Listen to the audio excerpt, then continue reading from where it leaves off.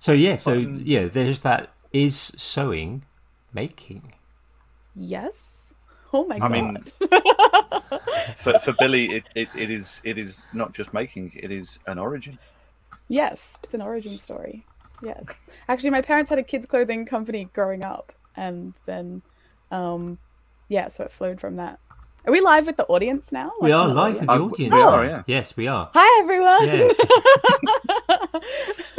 I'm not sure if you ever used StreamYard before, but there is a button up at the side to see the comments, and that will be the lunacy in the chat, just in case you wanted to. Oh, hello! Okay, cool. I have used it before, but I've never seen that button before. I was just going to open the YouTube channel. Yeah, you can... I do that as well, just to reply. Yeah, because only I'm the kind of host, so I can reply through StreamYard. Gotcha. So you'll see that sort of coming up. But if either of you wanted to reply, you'd have to do it through the YouTube live chat. It is weird. It's something seen Techniac as well, because I've never interacted with Techniac, but I've seen and heard Zach say the name many, many times. He's lovely. Techniac is lovely. We actually hang out. Well, when I have Saturdays off, which is Friday night for most of the world, we hang out on a call that Matt Stultz. Yeah, we hang out on a call that Matt Stultz. He's the community manager for Prusa. We hang out with Techniac, and I both hang out on that call. He goes every week because he doesn't have the work schedule that I do. But yeah, we met there, and he and I both. When Zach started his Discord channel, he asked me to help moderate it, and then I was we probably need a few more mods, and Techniac will be good. I know he's a good human, so bring him on. That's exactly it. So I've never interacted, but whenever I watch any one of Zach, it's always and the mods, Billy and Techniac and Julie. Yes. My fair Julie. Yeah. Though I don't really mod anymore. I'm like, Zach, take my name off. I'm not doing enough. Please take my name off the list because I have been very lazy. In fairness, I felt like that a few times in yours because by the time I've got to the message,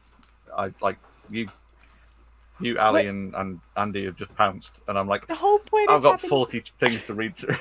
Well, the whole point of having you two on, it's like, you three, and it's the opposite schedules. So yes, thank you so much for being mods on my Discord server. For anyone who doesn't know, Andy and Jamie are wonderful mods on my Discord server, and thank you very much for that. So so that when I'm sleeping, I don't have to worry about the occasional insane people who come in and want to make life hard. So there are some insane people around, aren't there? There are some. I'm right here, guys. Oh, sorry, Jamie. Yeah, I forgot. Yeah, not me too. It is interesting how there are people who also don't know how to behave. They're not necessarily insane, but they just don't know how to behave in a pleasant community. Yes, right here.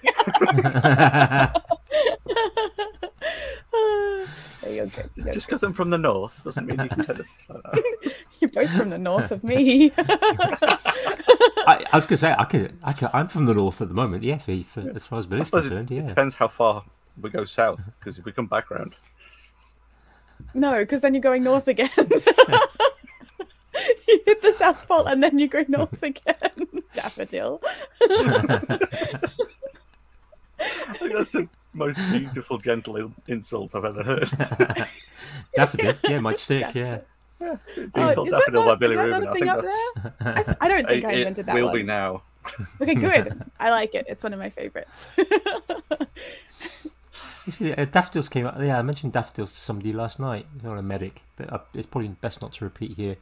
It's a family show. Yeah, I think I know the story you're on about, and yes, it's to do with the. We'll leave that one. Yeah, it's to do with the fact that daffodils, the stem of a daffodil is not smooth. It has little barbs. Barbs, essentially, yes, they point upwards. Point towards the flower. Does it tear your skin when you touch them? No. Depends. Is that a thing any plants do up there? Yeah, no, they're not. You're looking very confused. If we start going pale, it's because of knowing the story that Andy's on about. An incident. I think I just got it. Oh, yeah, no.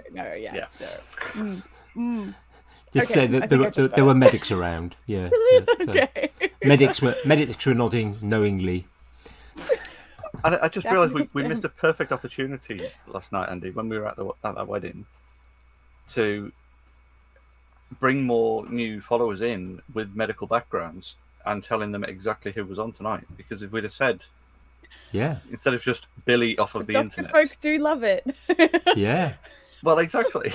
They love that. They love a good pun, and they love it. So for those that don't realise, my name is a pun on bilirubin, which is a byproduct of the breakdown of hemoglobin, and doctors love it.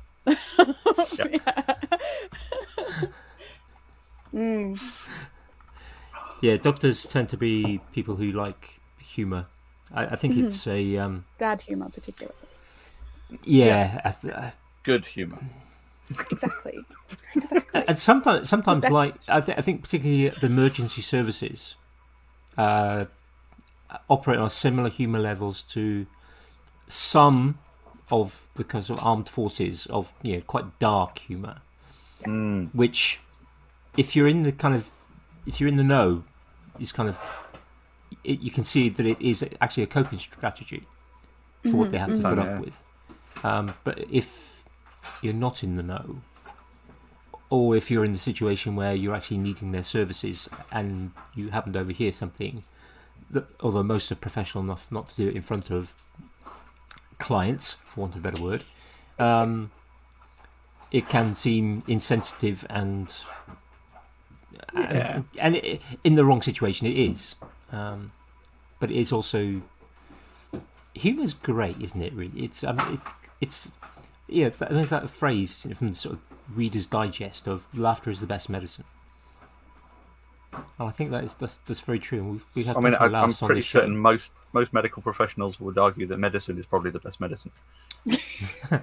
Depends what you're trying to treat. Second best is laughter. Laughter's a good second, I think. When there's not medicine, there's laughter. and laughter is definitely not the best medicine for anyone with diarrhea. It's probably not much use for a broken leg either. Yeah. That's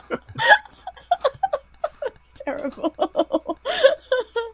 I mean, we've reached my level of bad humour down here. Love it. It's great. Oh, crikey! It's tired plus done laughing. That same thing again, haven't we? Yeah, faces not working properly again. 10 minutes in with achy faces already. It's gonna get achy from smiling too much. I'm kind of hoping in 6 months' time, after sort of doing 6 months of the podcast with hopefully the same amount of laughter every week, my face gets used to it. Defined muscles. You build up the laughter. Yeah, get the cheeks. Get nice high cheekbones. Yeah. My partner has really high cheeks. He's got this very, I don't know. He looks. He'll hate this. He looks quite a lot like Orlando Bloom. Like Orlando Bloom and Pedro Pascal had like this impossible love child. That's what my boyfriend looks like, and he's got this most perfect like high cheeks, and we'll end up with cheeks like him all up here. Giggle the motion away. Someone just stops my drooping. That'll do. Oh, it's a good way to. It's always a good way to start. We've had some pretty good luck on starting our chats with laughter. I like it. Yeah, I do like it. I think it's fair to say we've been sort of building up to having Billy on, though, haven't we? We wanted to building up. You're silly. I reckon you're going on the way down if you had Hannah last week. Oh my gosh, how amazing is Hannah? Like, holy moly. She is amazing. She's so smart. Yeah, like wicked brains on her. You're only saying that because you're equally physicist-y. No, I'm not. No, I started a chemistry degree. Right, and she's got right. She's got a master's. She's above me. She's got a master's. I've got a master's. I just taught for 20 years. Yeah, it doesn't make me any smarter than somebody with a master's in physics. Love Hannah. Oh my gosh. Did you say you started doing chemistry then, Billy? Yeah, I started a video game and a chemistry degree at the same time. Only a few years ago, actually. Because I originally was gonna. My name, I don't know how much we can say on here. It's YouTube, but the name came about because I started a persona on the internet to help fund my way through medical school. Because I originally wanted to be a doctor. That was the bit of the story I knew. So that was why I was quite not surprised, but why it threw me when you said about doing chemistry, Yeah, so I originally wanted to be a doctor, and then, as I said, the name Doctors Love It. So I ended up talking to a lot of doctors and realizing I wouldn't like the everyday job of being a doctor. I just found the human body fascinating, but the everyday kind of job of being a doctor I wouldn't really enjoy. And then. So what about pathology? You could have done pathology. That's a quite interesting one. I could have, but I'd been out of study for so long that I figured I should start with like something broader, and then just because I'd never really been to uni. I'd done some trade stuff, and I'd been out of school for so long that I figured I'll start with something broader that'll just be useful in general. And I also had. Oh, this is a long story, but I think it's an interesting one. Waffle away. Okay, so my dad doesn't really believe in like climate change or that vaccines work and all sorts of other stuff, which is just like maddening and weird. And I'm like, how do you not understand this? And I realized that like he just didn't do any sciences in high school and then didn't do anything in uni. And the science that he did do way back when, in grade 8 or 9 or whatever, was like many years out of date now, and he just like didn't have the base foundation of like understanding how science worked in order to be able to see and understand that the things he was reading online and the articles he was reading weren't real science. Like, it's not how science works, and that's not and the reasons why they're not valid. Like, he just had no baseline foundational concept of these things, so he couldn't use complex reasoning to be like, this is junk.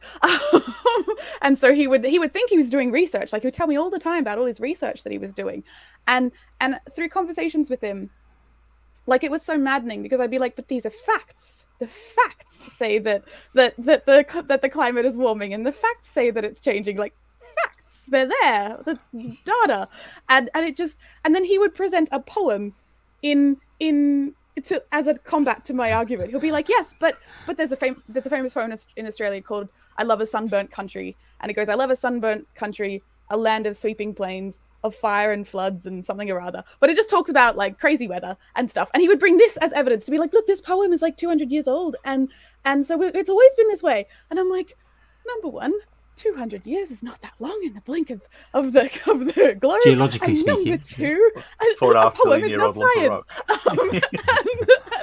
And so it would be like maddening for me. But I realized that he honestly, genuinely values those things the same. And if I could tell him a story, like I couldn't just throw facts at him. I'd be like, facts. Why isn't your mind not changing? More facts. And it doesn't change his mind. Like, that's not how to change someone's mind. But I realized if I could tell him a story and paint a kind of picture for him, I could tilt him a bit more in my direction, and then around the same sort of time, I really started playing with VR, like virtual reality technology, and I played Resident Evil 7, and anyone who's played that game knows it is terrifying. I'm editing out my swear words. Terrifying. Like, I couldn't even get into the first encounter, and I watch spooky stuff all the time. I love horror, like, all the time. Terrifying. I couldn't even, I'm like, I'm just not going in that house. I'm just not going in there. It's terrifying. I'm not going in there. And I realized, and it was such a visceral fear. Like, I've had scary things happen to me in real life, but it was so real feeling, so visceral. And I thought, wouldn't it be cool if you could take that storytelling device that is just so powerful and can produce such real feeling emotions and use it to teach science? And I was thinking like magic school bus, shrink down inside your own body and head through your veins and see how, heart disease works, or see like the little ways that your white blood cells learn to combat a virus or whatever, and like how vaccines work and stuff, and just like shrink down or go back in time and visit the dinosaurs. And I just thought, wouldn't it be so cool to use this storytelling device to teach science? And I was really interested in gamification and all sorts of other stuff.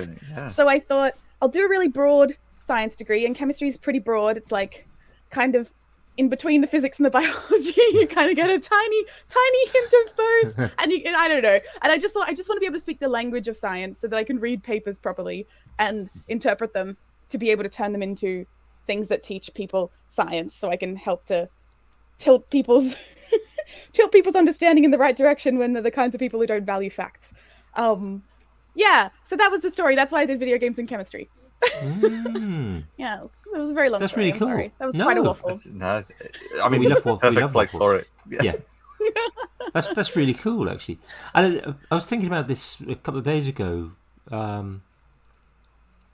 There was a newspaper, well, not newspaper, it was kind of a news site headline caught my eye, and I didn't look at it, but it was something along the lines of all students at age 16 in the UK going on should do some form of art type subject.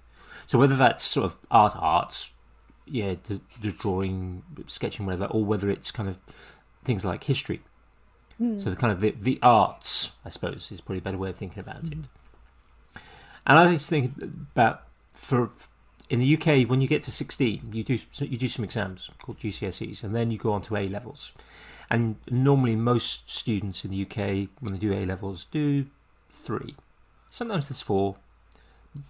Very, very rarely 5. But most people do 3. Sometimes people do 2, and there are some other courses for people who want to do different things. But there's on the continent, a lot of continental Europe, a lot of schools use the International Baccalaureate. Now there are some schools in the UK that do that as well, and I've taught the IB, as it's known, or the IB diploma, and it's really, really quite cool because you can choose your specialism. So if you want to be a scientist, you go off to do a science degree, or a medic, you take your chemistry, you take your physics, and maybe your biology. But you can also you have to have a language, and it could be a language you've already studied, or you could take a new language up. You have to have something, if you're a scientist, you have to have something art-based. You have to have maths. You have to have English, and in the end, I think there's about you end up taking sort of 7 or 8 subjects, and I think that gives such a much broader education to actually sort of young people going off then into the world to be able to understand how does science work, because even if they're linguists or they're going to go into classical art type subjects like history, or whether it's more social science, it's they still have to have that kind of grounding in critical thinking and sort of science that you get. That was exactly what I was going to say there, is that doing a science degree, whether or not it is sort of like, the big 3, the chemistry, physics, biology, or any of the subsets within, it's like you very rightly came to, Billy, in that it's more of a lesson in how to think critically and how to process data, how to organize thoughts in a certain pattern or methodology or things like that, more than perhaps formulas or equations or things like that. Yeah. It's a way of thinking and seeing the world, and then just a set of extra facts that you dump in the top, sort of thing. Yeah, definitely. I think it's, especially in high school, it's less about the actual science, because mostly we're just repeating science that has already been done. But like more about the understanding and appreciating too, like appreciating how science works, like understanding that, like, the reason we can make a vaccine in 2 years that is safe is because of the way that science works, like, and the way that they do it all, like, and the structures and processes. And we're not starting from scratch, and there's 100 years of technology behind it. Stepping on the shoulders of giants, isn't it? We didn't have to first build the toaster and then come up with a COVID vaccine. Like, like we already have coronavirus vaccines, and we're just you design a new version of the wheel. Then put the vaccine in the top. Yeah. I think the media has some things to blame there, because 100%. You get things like, they're using this new technology, the mRNA technology. It's new technology. It's like, but it's still 40 years old. Yeah. It's new compared to kind of standard vaccine systems that have been around since. Well, it's new compared to rubbing up against a cow. Polio. Yeah. We've moved on from the Aztecs slightly. Yeah. Oh, look, the milkmaids don't get smallpox. Yeah. PLA's only been around for like 40 years, and look at the whole industry that's sprung up around because PLA exists. Like, it's like, I didn't know 40 years is a long time in science and technology. Yeah. Yeah, 40 years is a long time, trust me. I'm over 40, yeah. Yeah, you're not allowed to put any papers in that are 40 years old when you're making a science paper in uni. They're like 40 years old. No, more than 5 is dodgy. Yeah. Well, I think that's the thing with science and technology. Once you get into something being years old, then it becomes problematic. Yeah, actually, that's why I didn't finish the video games degree, is because it moved, like, science, yeah, was a little, like, science is quick, but video games is even quicker, I think. Like, the stuff we were learning about in uni was, like, 10 years out of date, and it's just, like, that is too long in video games to be in any way effectual. Yeah, I don't know. I didn't get deep enough into science, and it's probably harder to get deeper into. But yeah, it's definitely why I didn't finish the video games, because I'm like, I can learn better on YouTube, like literally better on YouTube. So, because like by the time people have gone through the uni and they've started their own papers, and then they've contributed them back into the thing, and then they've been turned into a course, that's at least 5 to 8 years at least minimum. And then of course that doesn't happen that quickly and in real life, so they don't turn the course over that quickly. So yeah, it was just too out of date. I'm like, this is just a waste of money. And like I say, for the video games, it's quite often while you're learning something, the next generation of the something is being developed and released to new engines and all the rest of stuff. I've got a couple of friends who've sort of gone through video games development degrees and stuff and come out the end of it and gone, that 3 years of me doing the degree is now obsolete for industry. Yeah. I think there's almost a. I get frustrated. I've mentioned this before. I Billy, you may not know. Quite often, I end up having at least 1 or 2 education rants during the waffles. One of the issues I have with the British education system, or probably the last 15 years or so, is the expansion of universities. So I went to university. It's nearly 30 years since I left university, and at that time, very few people went to university. It was less than 10% of the population. We're now at the situation where we've got roughly half the young people in the country go to university, which in some ways is great. Don't get me wrong, I think it's fantastic. But unfortunately, when you go to university now in the UK, you have to pay. And you have to pay an awful lot of money. And the universities have expanded. And there aren't enough jobs for the graduates. So there was a report in the Telegraph a number of years ago, probably 6 or 7 years ago now, at the time. And the situation I don't think will have changed much. That said 75% of graduate level qualification people in London were not doing graduate level jobs. Yeah. So there's an awful lot of people who are getting an awful lot of debt, and then they're not able to then actually work in the industry that they perhaps want to work in. Or they're working in the industry, but it's not necessarily at the level that they're trained for. Something sort of out the back of that kind of links through with what Billy was saying before as well, with the kind of the knock-on effect of that is because of the sheer volume of people going into uni to study something that's essentially seen as more of an academic endeavor. That's reducing the number of people who are studying trades. So then we're reaching this point of all these people stepping out into the big wide world with a degree and no experience, and then nothing else to fall back on, and then a sudden lack of trades as well. So then you know there's no one wanting to go and retrain to be a plumber or bricklayer or things. So like plumbers, that. Plumbers can now charge a small fortune. Can charge more than the degree earners can. Which I'm not against it, to be like. I did start in a trade, and I'm really glad. Like I did a apprenticeship as a theatrical costume maker, so kind of sewing-y sorts of trades. But yeah, did a bunch of trade certificates as part of that. And I'm so glad I did. Like I really think the ability to learn and earn money at the same time, and get experience. Really, it's the experience. Is just so valuable. Like I remember just going through that part of my life when all my friends went to uni and I did this apprenticeship thing.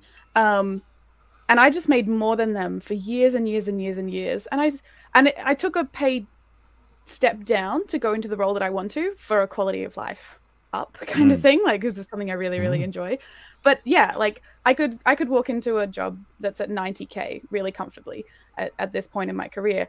And I don't know that any of my friends still could. And all the ones that went to uni still could. And I don't know any that are working in their actual field that didn't first go and finish a degree or two and then come back and are now working in their field and studying their thing that they're doing. So like, and this is, I'm early 30s now.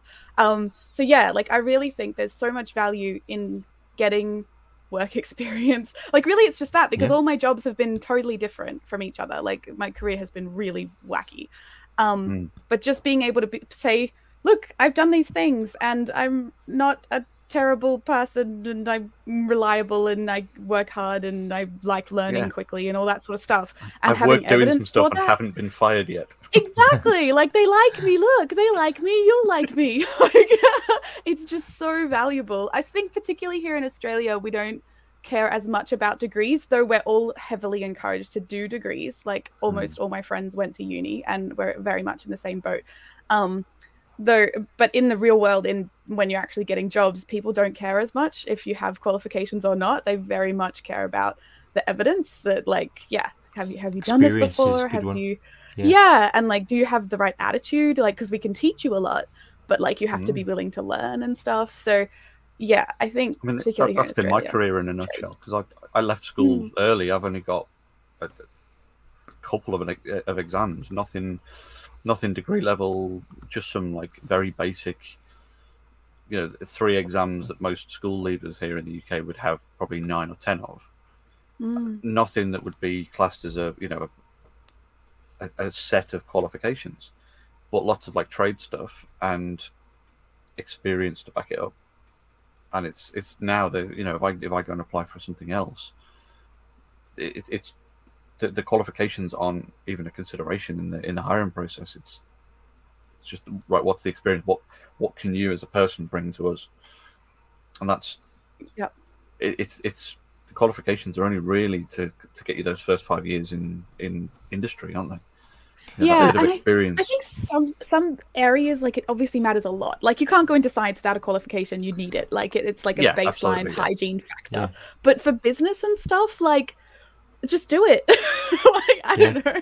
Like, like sciencey, doctory stuff for sure. You definitely need a degree to start with. Absolutely. Absolutely. You don't want to be treated, operated on in a hospital by someone who's going, well, I don't actually have a degree, but I've been winging it for I've been practicing for years. I hit a rat with a hammer once. Is that close enough?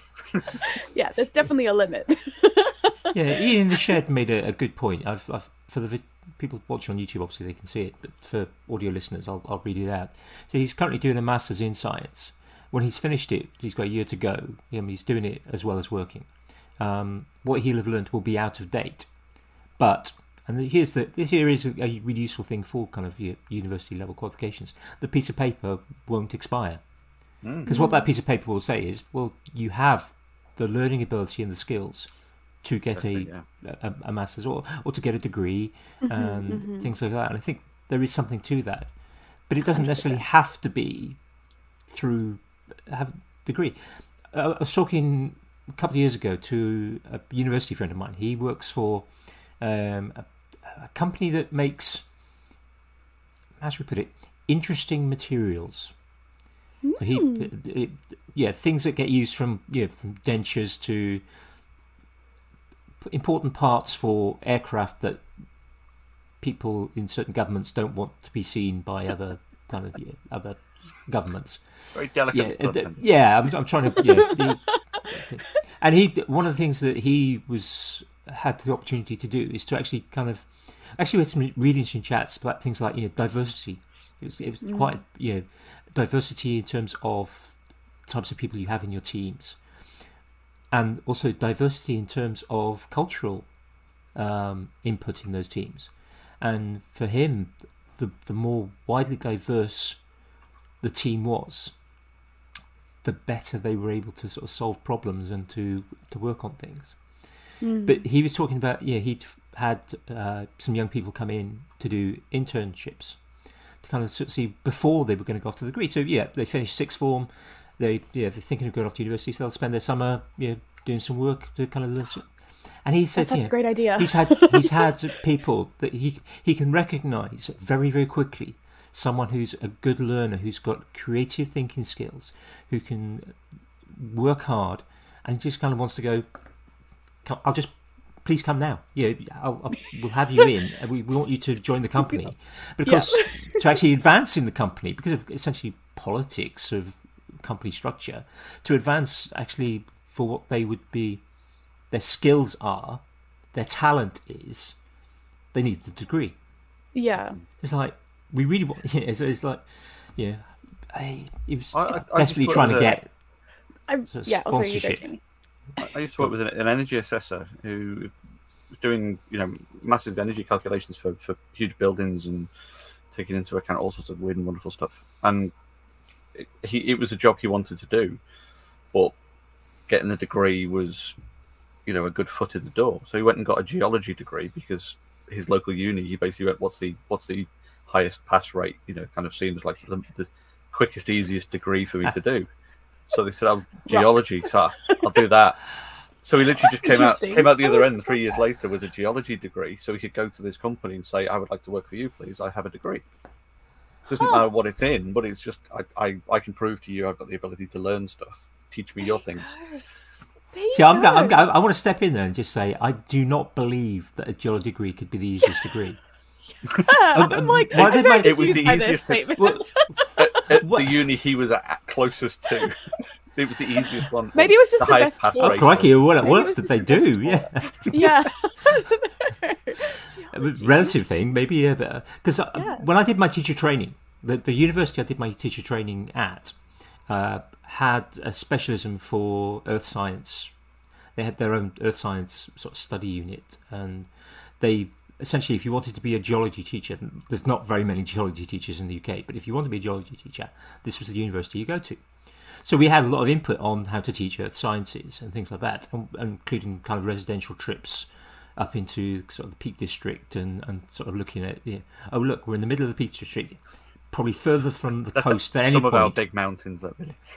Mountains. They're hills. Peak District are hills. They're not mountains. They're hills. Not that big. Yeah. But Pointy hills. You're in the middle of the Peak District, as far from the sea as you can get, and the seashells. Yeah, in the rock. It's like it's fantastic. Yeah. But we did this exercise. Opposite the entrance to the university was a church with a graveyard, and graveyards are really good for looking at things like erosion, because you've got these slabs of stone, a variety of different stones depending on what you could afford, which have got a conveniently placed on accurate date of when they were planted. So you can look at erosion, and you can look at weathering and different rocks. Genius. So we were given this kind of sort of set of worksheets to go into this graveyard and work on, and the geology students were paired up with the non-geologists to kind of guide them and help them. And we had these keys in order to identify the different types of rock. So you kind of work through this key, be in front of a gravestone, you work through this key, oh right, this crystal slides of this grains, there's various different things. You sort of tick it off and go, right, that's this type of limestone. And then the geology student would go, no, it's this other type of, it's not actually a limestone, it's a sandstone. Huh, like, okay. So then you go to the next one, and you go, okay, right, so this is the sandstone. Go, no, that one's a limestone. It's like, they look the same. Thing I trying to identify bugs. I had the same experience trying to identify bugs. Yeah. That's why I didn't do biology either. Yeah, it's like botany or something like that. It's just like, I'm like, but it's got the three things. And it's that ash or is that elm? It's the same shaped leaf. One's bigger than the other, but the trees, the leaves are different sizes. How? I can tell an oak. Oak's a different shape to any other tree. Horse chestnut. It's a different shape. Have oaks down here. I just went route one. I've got ones and zeros. That's all I need. If this, then that's. Yeah, pretty much. Yeah. Oh, crikey! I didn't know that we have oak down here. Are they the round sort of? Yeah, they kind of got a roundish sort of. Seen them leaves. on TV. We have weird plants and animals down here. All our nature's pretty weird. Like, and broke off pretty early and just got strange. Pardon? What was that? All of your stuff down there is trying to kill everyone. Well, when you were saying before about the daffodils, I was like, oh, do they hurt people if they get scratched? Because there's lots of plants here. Well, not lots, but there's a decent amount that have the little barbs, and the barbs are actually made out of like a silica. I think it's silica. It's something like that. So they end up like sharp, like glass sharp, like broken glass sharp. And if you brush them when you're walking through, they will just cut you like a big razor blade.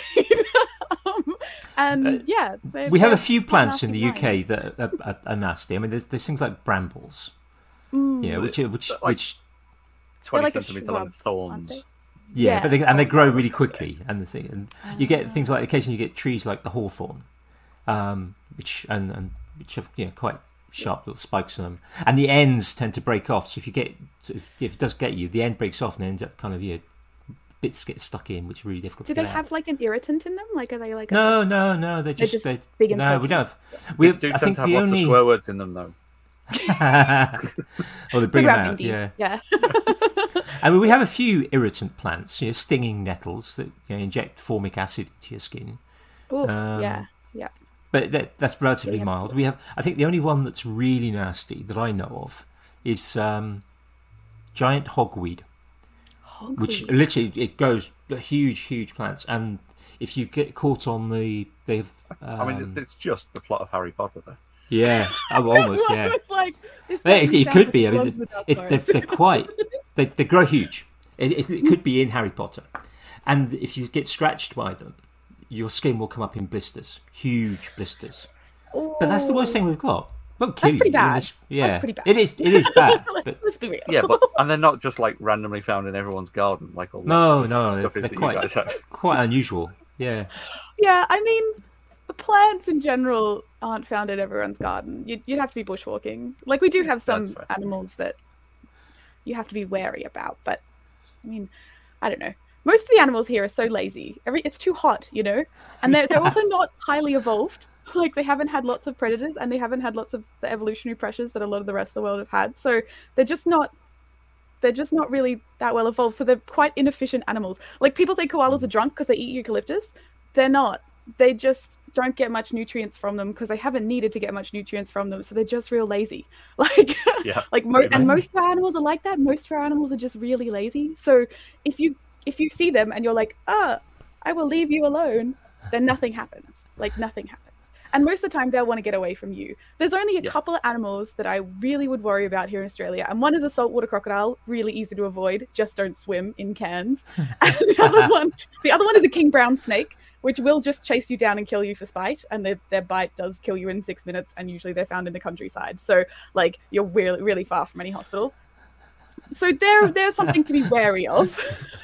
But other than that, everything else will, like, if you give them a chance to run away, they will run away. Like, they don't want to mess with you. Yeah, they can't eat you, and you're a waste of poison or whatever else. Like, they can't eat you. Yeah, exactly. So, I think, in fairness, for me, the temperature's always going to be about 30 degrees too high for me to be comfortable in Australia, in any part of Australia, even in the middle of your winter. But so far, there's only a very small number of things that would drag me over there. And quokkas is one of them. They're only on a very small island, so you don't even have to go to the mainland. And I think that island probably doesn't have many snakes and stuff, so you're probably good. You could just airplane hop to Quokka Island. I don't know which one it is. I might just live there for a couple of weeks, just exist among them, and then come away. Yeah, sounds perfect. I'll just sit in the middle, just like the giant quokka. Kangaroos and stuff, like, that's really fun. Yeah. Like, at a lot of zoos. Yeah, you can, like, feed them, and that's real fun. And you can give them a little scritch, and they're very friendly. They're quite fun. Oh, magpies! Someone's saying, except for magpies, they swoop out of spite. Yeah, yes. But if you make friends with the magpies in the non-breeding season, they don't swoop you. They just sing at you, which is what I do every time I start in a new neighborhood, because I walk everywhere because I don't drive.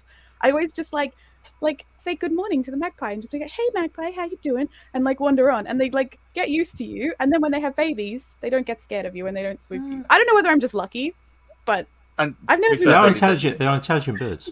Yeah, I think they kind of get to know you. They're like the sort of like impression I have of you, Billy, is like the sort of the Disney princess type that walks out and Snow White, and just that sort of like sort of start singing, stretch your arms out, and they all just come over to you singing their song. They have a lovely song though. They have a really beautiful little song. They're like, I think people forget that they're a songbird. They have this like and it's like this cute little happy chortle. Like it's really sweet. They have a lovely little song, and yeah, if you make friends with them, then they're all right.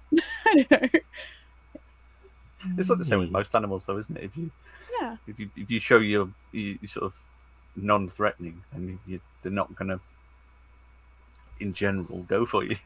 Yeah, in general. I saw an interesting meme. I mean, you see, obviously, I see videos every now and again of kind of normally it's something like Dan Brent dropping a video somewhere that kind of sort of kangaroo jumping through a car because the car just happens to be going along the highway and the kangaroo's going this way and the kangaroo just keeps going. It's like they're basically our deer. Like they're kind of stupid and they like being on roads and in the morning and dusk, and they're basically our deer. Yeah. But an interesting thought. I saw a meme a couple of days ago comparing a kangaroo with its very powerful back legs, quite small arms, although they have quite a reach, but they're not as muscular as their legs. A sort of essentially a triangular body, although some of the videos I've seen are some of the boxing ones. Yes, comparing it to a T-Rex. Yeah. I mean, yeah. But if you, I don't know that I've ever seen a T-Rex lie down like kangaroos do. If you've never seen a kangaroo lie down, you have to look that up because they're like Fabio. They're like just luxuriate and have a little stretch like this. And they're just like lying down. They're amazing. Paint me like one of your French ladies. Yeah. But yeah, literally. There's a beach just out of Sydney, and they just love lying all over that beach, and they just all lie around and scritch, and they like chew like this. So they're just like this seedy guy, just like lazing about. They're glorious. They're amazing. I've just got the urge now to make a meme to just get that and just say, paint me like one of your koalas. I want to see a T-Rex lie down like that now that you've said it, though. Like maybe they did. Maybe they bounced. Maybe they did. You know? Maybe they bounced around. Maybe they. Can you imagine? Yeah, imagine the thumping. Yeah, bum bum bum bum. They're going the around. size of the craters. That would be amazing. You just get the two footprints. So good. I kind of wish they did. That would be amazing. You know, when you see the videos of the kangaroos like having the boxing matches. Yeah. Can you imagine how close they'd have to be as T-Rexes, though?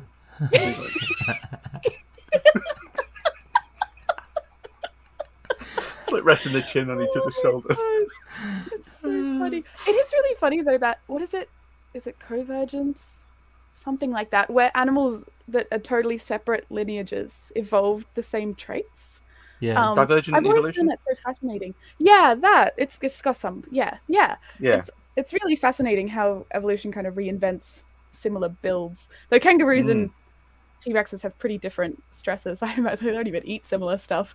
But yeah, pretty interesting how that happens. Volumetrically as well, it's an interesting shape and configuration to end up in. With the sheer sizes. Weird. Yeah. And one of the just reminded me of the kind of like similar sort of thing of the way that the divergent evolution sort of thing happens. They've noticed a similar thing with certain types of problem solving of animals in different parts of the world, and there were two groups of sheep in two different parts of the world that both learned how to get over cattle grids around the same time. By rolling, or how do they do it? By rolling. Yeah, rolling. Yeah. Amazing. But they, in two completely different parts of the world, both learned it around the same time. There you go. There's a myth on this island that I holiday at all the time called Norfolk Island, which is a beautiful island. And if you're ever down this way, go there. It is one of the most beautiful places you will ever visit. But yeah, there's a local myth about a cow that, because they have cows that roam everywhere because the island's so small that the cows just graze on the side of the road, basically. And you got to avoid them. You can't hit them. But they get into people's gardens if you don't have a cattle grid. And there was this myth about a cow that learned how to get over the cattle grid, and it would just roll everywhere and get into everyone's gardens. And it's just like this local legend. And yeah, cows are not the shape for rolling. Yeah, no, they're not really. And the funny little legs get halfway and get stuck. Cows are so funny. They're funny. They're like a barrel with little toothpicks sticking out. But I love personality-wise, they're like 2-year-olds as well. They're just really, really, really curious creatures. Yeah. You see where like people have been stood at the side of the road, like playing an instrument or something, and then all the cows come over and they're like, "What's that sound?" Yeah, it's wonderful. We were drawing them on Norfolk because there's just so many and they're so lovely. And then the Jersey cows too, with the really pretty faces. They got like little deer faces and big, beautiful brown eyes, and they're just so. And we were like painting them and drawing them because we're arty people, me and my family, and watching them with their little babies, and the little babies would like come around and like check stuff out, and the mum would just walk just out of like always just keeping just in tow with the babies, and I'm like. There's so much love between you, and I felt quite bad about eating hamburgers that day, but I didn't stop. but I did for a moment think, gosh, there's really a lot of love and a lot of curiosity going on in your heads, isn't there? Like they're really lovely, lovely creatures. Yeah, not a lot else going on in their heads though. But they're really so sweet. Like they're just lovely little things. Well, big things. They're really big, but you know, yeah, very lovely. Yeah, I always forget how big they are until I stand next to one, and then I'm like, far out. Freaking huge. And if you ever get to stand next to, we have in the UK we have kind of agricultural shows. Yes, we do too. People, there'll be horse jumping and things like that. Yeah, we have here. Yeah. And everyone, all the farmers bring their kind of their best sheep or their best goats or their best chickens and the best cows, and you see some of the kind of particularly the bulls and some of the size of some of the kind of it's just like some of the. And these things are just huge, and they're like 2 meters wide. Yeah, never mind long, and like a ton of just beef, and all really muscly as well. And it's not like and brushed. They're all like clean. Yeah, because they've all been cleaned. And it's like, they got the hair all done up. Got the part in. Yeah, they do. They get all cute. It's really cute. Yeah, we have that. I love that it's in like. We talked about like the kind of the cute behaviors of them and stuff like that on places like iBleach and things like that on Reddit, where you get where you get like the cows with their people friends, just sort of like lounging out in a field and just like just like plunking the head on and just cows with brushes when they make those cow brushes and the cows just love them. There's a business I saw on YouTube, and their whole thing is making and installing cow brushes, and I was like, oh my god, if that was your job, you would just die happy. You get to make stuff and then you get to give it to cows and watch them enjoy it, and just like you would just die happy. It would just be the best job ever. I'm just like, oh, so good, such a good scratch. Like they just look so happy. I mean, I'm not surprised because they can't reach to scratch their own back. So. And they get all salty and dusty, and everything loves being brushed. Horses, they love being brushed. You bring out a curry comb and they're like, oh yes, give me a brush. Yeah, sorry, could ramble about it. Humans do too, don't they? Yeah, you kind of most humans like it too. I do the same. I go to a barber's or a hairdresser and they brush your hair. It's quite, unless you've kind of got really knotty hair, it's quite a cathartic experience. Like mine. Mine's very knotty right now. Just knotty hair. Yeah, I'm very bad at brushing it. I brush that every day. The little one right there. Me, I'm sorry. Just give it a mess. I get a hair right here in the middle of my forehead, just one, like a unicorn horn, right there. I pluck it. I get one. One. I've got one that comes out about there, which every now and again pulls and pluck. And I've got beard hair that is about a centimetre above my. It's like half up to my eyes. Yeah, I get loads every of now and again. there. Sort of pull it out. I get one right in my chin, sort of.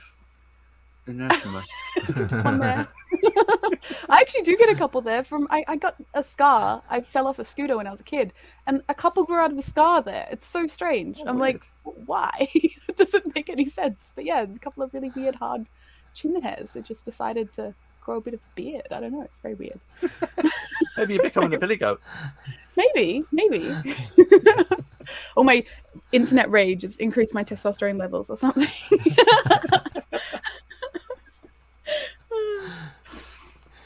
We probably should, as soon as we've got a good 50 minutes in, we probably should explain to people that you are sort of reasonably well known on the internet. Internet famous. Little bit well known. It's quite weird, actually. I got recognized twice in real life in the last couple of weeks, which has not really happened that much before. And I feel like I've been quieter than ever on the internet. Like, I've been really quiet for a while now. So yeah, it was quite interesting. Your reach on the internet is colossal. Almost every single person who's ever heard 3D printing has seen one of your infographics, your posters. Yeah, well, I think that's where it all started, hey? Yeah. Absolutely. Sorry. But I mean, like almost every time you go onto like a Facebook page or any kind of bit of help somewhere that someone's asked about or something, and it's like, oh, I found this poster online. This seems pretty good. It's like, hey, credit to the author, please. That's Billy's. It says right at the top, Billy Rubin. Yeah, I like yeah, that was born out of, well, I think I became a moderator on the subreddit. And then every second help question on the subreddit, on the 3D printing subreddit, could have been solved by leveling. Like, it's just one of those things, particularly back in the day before the Prushas were as popular and before auto leveling was as popular in a lot of machines. Like 5 years ago, you kind of had when everyone used to press their hand down on the top of the bed to lift the part off. Yeah. And like the paper leveling thing was really popular. Like, you level it with the paper, and that's such a weird thing to describe to someone what that should feel like. Like, it's really not very and it's so hard to describe. And even if you see it on video, you can't really get a feel for what that looks like. And yeah, so I wanted to combine a few bits of knowledge that I gathered from around places to just help solve that question. Like, just put it all in one place and be like, here you go, here's some pictures, here's what it should look like, here's how to identify it, here's why it's important, here's all this stuff. Because people will be like, my prints just keep failing, it's not leveling, I've leveled it 100 times. I'm like, yeah, but have you leveled it properly once? Right. And it's so frustrating. And I feel like, because they're sold like an appliance, like I bought my first one in Aldi, which is literally a grocery store. Yeah, and people expect I plug in my appliance, it does the thing, and like there's a meme about paper printers being dodgy, but we're kind of used to paper printers mostly working nowadays. Like, they've come a long way, but like, like there's the meme, and people still, we still kind of believe it. It'll be some struggle, but like, we will get a print eventually. But like with 3D printing, you can try for weeks and weeks and weeks. And if you don't have a bit of guidance that like actually helps you, it'll just continue to fail forever, and it's so frustrating. And I think because I came from a relatively non-mechanical background, like I'm quite good at digital stuff and handcrafty stuff, but I really hadn't done much mechanically sort of stuff before I started 3D printing. I just wanted the thing. Like, I just want it to do the thing, and I just want to have the thing at the end. I don't really enjoy the tinkering part as much, which I think is a huge part of the hobby, and I'm so grateful for all the people that do enjoy the tinkering, because we get so many awesome developments and stuff. But like, I personally don't enjoy that. I just want the thing. And so everything was just so frustrating. I just really wanted to help other people avoid that whole emotional struggle that I went through. So yeah, that's why I made the poster, the first one, which was a leveling one, and then I made a few more after, and I'm like, the second most common question we got was, what software should I use? And everyone would just say Fusion 360, and I'm like, that's not actually for everything. Like, it's not suited for sculpting and other things, like, if you have a real life object or whatever, and so yeah, I wanted to better explain that too, and just have a quick, here's a link kind of thing. Well, I mean, it's because you've also done the sort of off the back of that, what software should you use? You've also then got, how should you use it? Your explanations of adding chamfers to the bottoms and fillets to the sides, and those kind of things that are very obvious when you understand what's going on, but completely opposite to what people would normally think. They go, oh yeah, but I want it nice and smooth on the edge, I want a nice rounded top. Yes, but that won't give you a nice rounded top. Yeah. And it's those kind of processes that, I mean, I've mentioned to you before that Andy was actually one of my students on doing a Fusion 360 course. And we also had Duncan from Little Hobby Shop, who's in the chat there somewhere, who did a follow-on course. It was for Fusion, specifically for 3D printing stuff. I'd kind of done like a general overall using the software, but we used your guidance there as a look. This is what we've based the course on, because it is such good starter material. Here's your Bible, and we're going to show you some examples of what we're going to do. And that was like our sort of introduction to, dragging the guys along to come and see what Billy's doing. It's been a hugely valuable resource just in general, like across the community as a like you say, a place where you can point a new person to the fold, if you like. And so look, here's the thing. Print that off, keep it to the side of your printer, and that's your quick reference because it's got the information there. If you're going to print it off, use it for leveling as well if you want. Yeah. At least you know what you're looking for when you're moving the paper. When you're doing it. Yeah. Well, yeah. I guess. Yeah. Oh, that's really lovely to hear. Thank you. I'm glad it's helpful. I think I learned I've had ADHD. Like I learned in the meantime since making those posters that I have ADHD, and I think that kind of helped too in making them, because I find with a lot of technical things, and programming is a bit like that too, is that actually no, programming is a bit better, but like I don't know, video editing. I learned video editing relatively recently because I was trying to do the whole YouTube thing, and I was using DaVinci Resolve because it's free and good, but quite hard to get into. And when you're looking for help on it, there's lots of videos out there, but you only want this 30 seconds of the like 30-minute video, and it's so hard to like find just the bit you need, and then it doesn't have the context because the bit that makes that bit work was 10 minutes ago in that video, and and it's just, I find that type of learning so frustrating, because most adults learn because they want to do something with that knowledge. They want to use it for their own goals. They don't want to replicate the thing that is being made usually. And so I think like those posters are also work well because they're not like a 10-page guide, and they're not like a 40-minute video, and they're like, you can look at it and all the information is there, and it is abbreviated. It is like, there is more to all of those topics, of course, because you can't fit it all on a poster, but it really does help to like get you started without overwhelming. And I think when people are making guides in general, a lot of people just want to put all the information there, and it means that people just get overwhelmed and then they don't ever actually use it, which is tragic considering the gems of knowledge that are hidden within. So if you can present it really well, then people use it, I think. And there is a tendency by some people writing guides to follow the principle of why use 3 words when 15 will do the job. Ah, Jamie! For the benefit of audio listeners, later in the week, Jamie is currently holding up the printed versions. One of Billy's proper posters. Yeah, because they are actually available to buy from Billy's shop. Did you buy them? Oh, thank you. Thank you. That's really lovely. You'll notice I haven't actually put them up anywhere yet because there isn't any wall space to put them.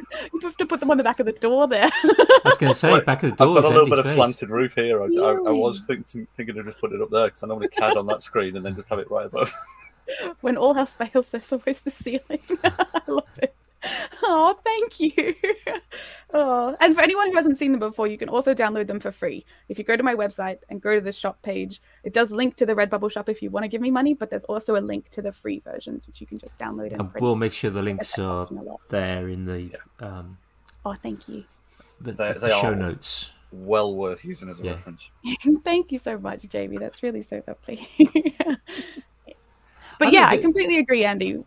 A lot of people could say that in 3 words what they spend 15 saying. Yeah. And that's a. And don't get me wrong. There are times, if you're writing an essay for sort of university or something like that, and there's a minimum 4,000 words. It's like, oh, I'm 100 short. How do I make this longer? But by turning some of these 3-word phrases into 15-word phrases in a couple of sentences.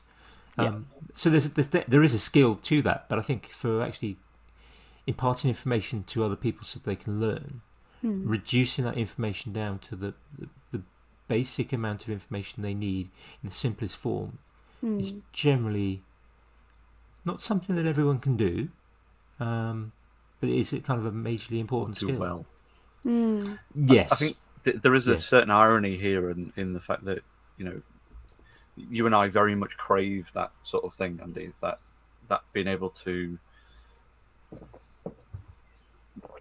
pick and choose what and how quickly we learn something. I know that the pair of us, when we're watching things or listening to things, we tend to go above 1x speed just to just to bend time, try and fit more in before sleep happens.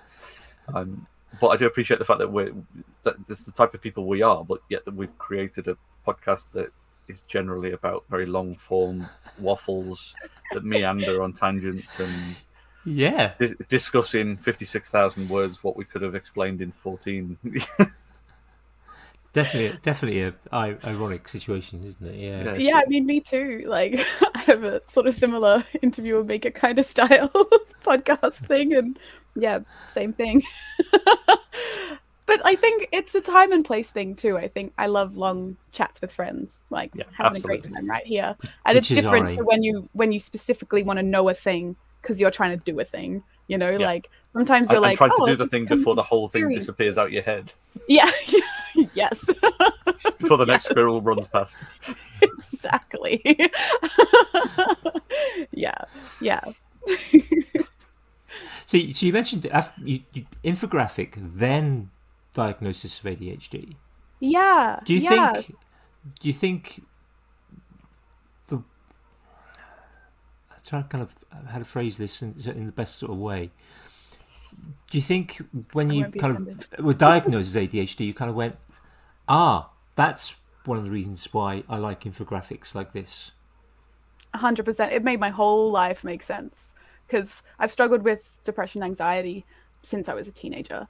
And like it never really got to the root cause and just thought, it must be just a chemical thing. You know, I've just got a chemical imbalance and that's just how it is kind of thing.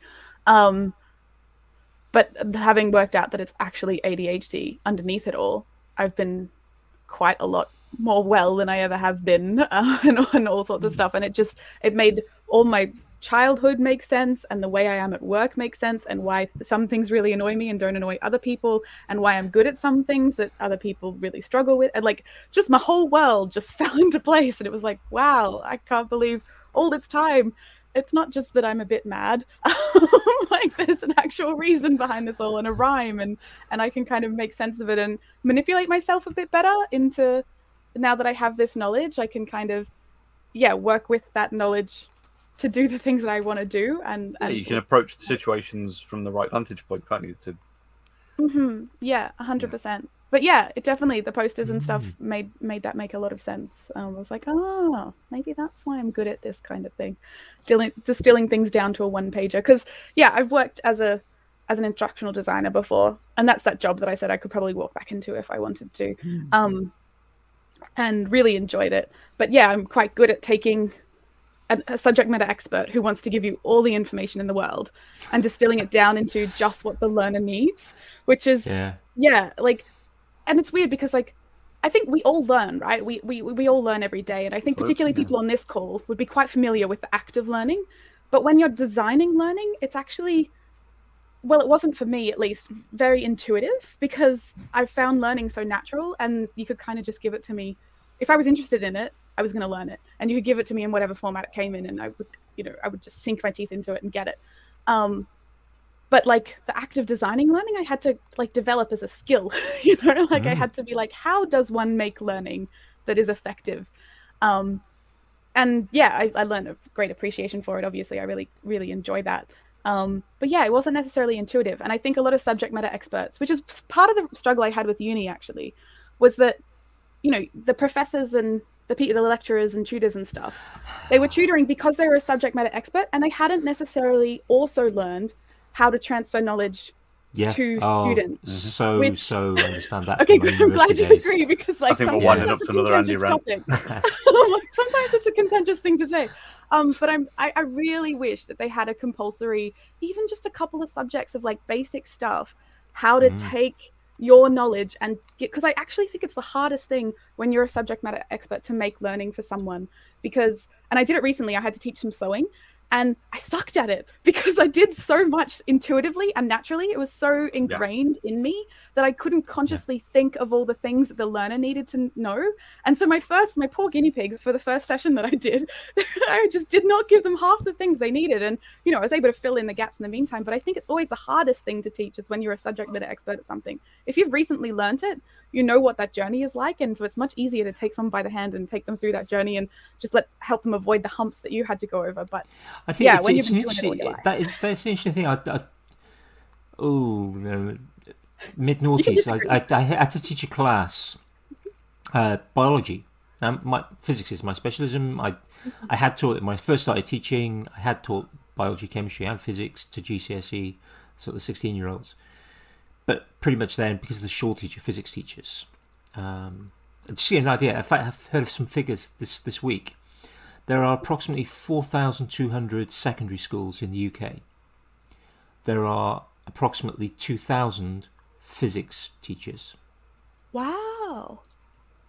So do they have chemistry teachers doing physics and stuff? Yep, so chemistry, majority of science teachers are biologists. Yeah. Now, it just happened this particular time, I had to teach biology. And the class were kind of like, so we really like us teaching, or are you teaching us biology? Because you're really explaining stuff very simply. And you're putting things down very clearly. And it was like, basically, I said, I'm a page ahead of you on this. Yeah. I haven't done biology since I was doing my O levels. Before some of your parents were. That's why it's like scratching into stone tablets and that. Yeah. But with harder stones and with dinosaur claws. Yeah, because they're good for scratching. Yeah. We dug them out of the wall. But that's that ability to sort of focus on it. But as a physics specialist, I would say, with experience of being able to then simplify things, which comes with experience, having taught thousands of kids, I can go into much more depth and explain things in a variety, much more different ways than I could ever do for biology because it's not my subject. I have a whole catalogue of stories and anecdotes and demonstrations and things. When a kid goes, "No, I don't get this," I can come up with 6 or 7 different explanations for it, and they will get it, which I would never have been able to do with the biology. That makes a lot of sense. So I think this to me, this kind of, in one hand, not being the expert, having to work it out for myself was great. But there's also that element of, actually, I need the subject knowledge, but you have to be able to transfer it. As you said, some of my university lecturers were blooming awful at actually share. They obviously knew their stuff. They'd been at university for a long time. They were doing great research, writing paper after paper. But could they teach? Not for toffee. Yeah. Here's a question for you then, Andy, because I think Billy might be very similar to me in that sense. I want to sort of see whether you're of a similar kind of way of brain happening. But when you have a subject matter that you know intimately, like sewing for you, Billy, or the 3D print, or the infographics, or the things that you are passionate and informed about and good at explaining about, do you find with teaching physics, Andy, when you get a kid who is enthused on it and wants to learn, that all of the knowledge comes out all at once and all in the wrong order, and you're trying to tell them all of the steps at the same time? Because I know that I did exactly the same thing with the first couple of fusion lessons, was going, although when I was teaching fusion, I'd only learned it 3 weeks before, but I know CAD well. Yeah. But it was that thing of like, I was trying to explain, like, oh, so then you use this bit, and then you bring this thing in from over here, and then you do this for this. Then you haven't learned these yet. But you so we're going to start hard jumping before we can crawl. Yeah. yeah. So the plane takes off, and then we put the wheels down. You learn to stop yourself, and you learn to go, we'll actually look at that at the end, or we'll actually look at that after we've done a bit. Like, you learn to, I have to consciously do it though. When someone asks a question, it's a really awesome question that definitely I could go down a rabbit hole. I kind of, sometimes I just have to go, we have to do these first few steps first kind of thing. And just like remind me just tell them that like most of the time. You're just like, we will come back to that because it's really interesting, but we're going to do these few bits first and then that will make sense kind of thing. You've just started to crawl. That happens that happens in school where you kind of have to go, great question, we will get to that. And there are times when you're almost like forced by the curriculum to do something in a certain order. And curriculum design is an interesting challenge. It's slightly different from sort of infographic. What order do you teach things in? If you're teaching physics, do you start with forces, or do you start with electricity, or do you do space because that'll get interesting? Straight to Tesla coils, then explosion. Yeah, and then it's how do you take the learner on a journey that's going to best suit them? The journey. It's I completely agree though. That's such a question. And then it's also like the journey within the journey too. Like the worst thing is it's not necessarily the same journey for each different group.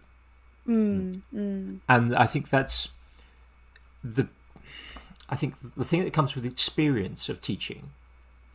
If you're taking time to actually think about your teaching, because I would argue there are some teachers, they get into teaching, they don't really ever think about their teaching, they just deliver the same thing, don't necessarily look to improve their own skill and practice. At the time I finished as a teacher, I was a much better teacher than when I started, by far. There was a whole raft of experience, and there's all those little experiences of those little interactions where somebody goes, I don't get it, I'm not sure about this, what's gone wrong, sir? All those sort of little things. Over time you develop that, and anyone can do that. Or what's the bench on fire? That happened a couple of times.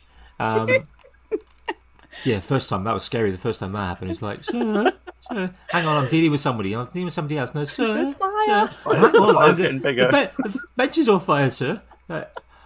Oh, yeah, so it is. That was a bit scary. Cut it the other day. The second time wasn't as scary as the first, like you said. Well, this is it. With experience, when things start going wrong, I can remember the last time a power pack, old power pack, exploded isn't quite the right word. Magic smoke billowing out. Unscheduled disassembly. Yeah, but only for the gaseous products.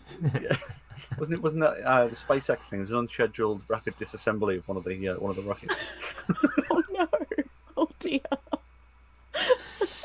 Graphic disassembly. Oh, okay, that's great. Sorry. I love stuff like that. Those phrases. Yeah, I can never remember them when they at a good point to sort of deliver them. But I think it comes with it's experience, though, isn't it? It comes with experience and knowing when to do something and how to do something, and you make mistakes, and then you learn from those mistakes, and that's the sort of key thing to do. And ideally, you learn from other people's mistakes. But I think certainly you haven't worked with teenagers an awful lot. They don't like necessarily learning from other people's mistakes. They'll point out your mistakes. They don't make mistakes. Teenagers don't make mistakes. They know everything. I don't make mistakes, but occasionally, every now and again, I'll put something into test to see whether you're paying attention. I still say that at work now. Just checking. A friend of mine is also a physicist, actually, but among other things, again, one of these crazy people that can just do anything.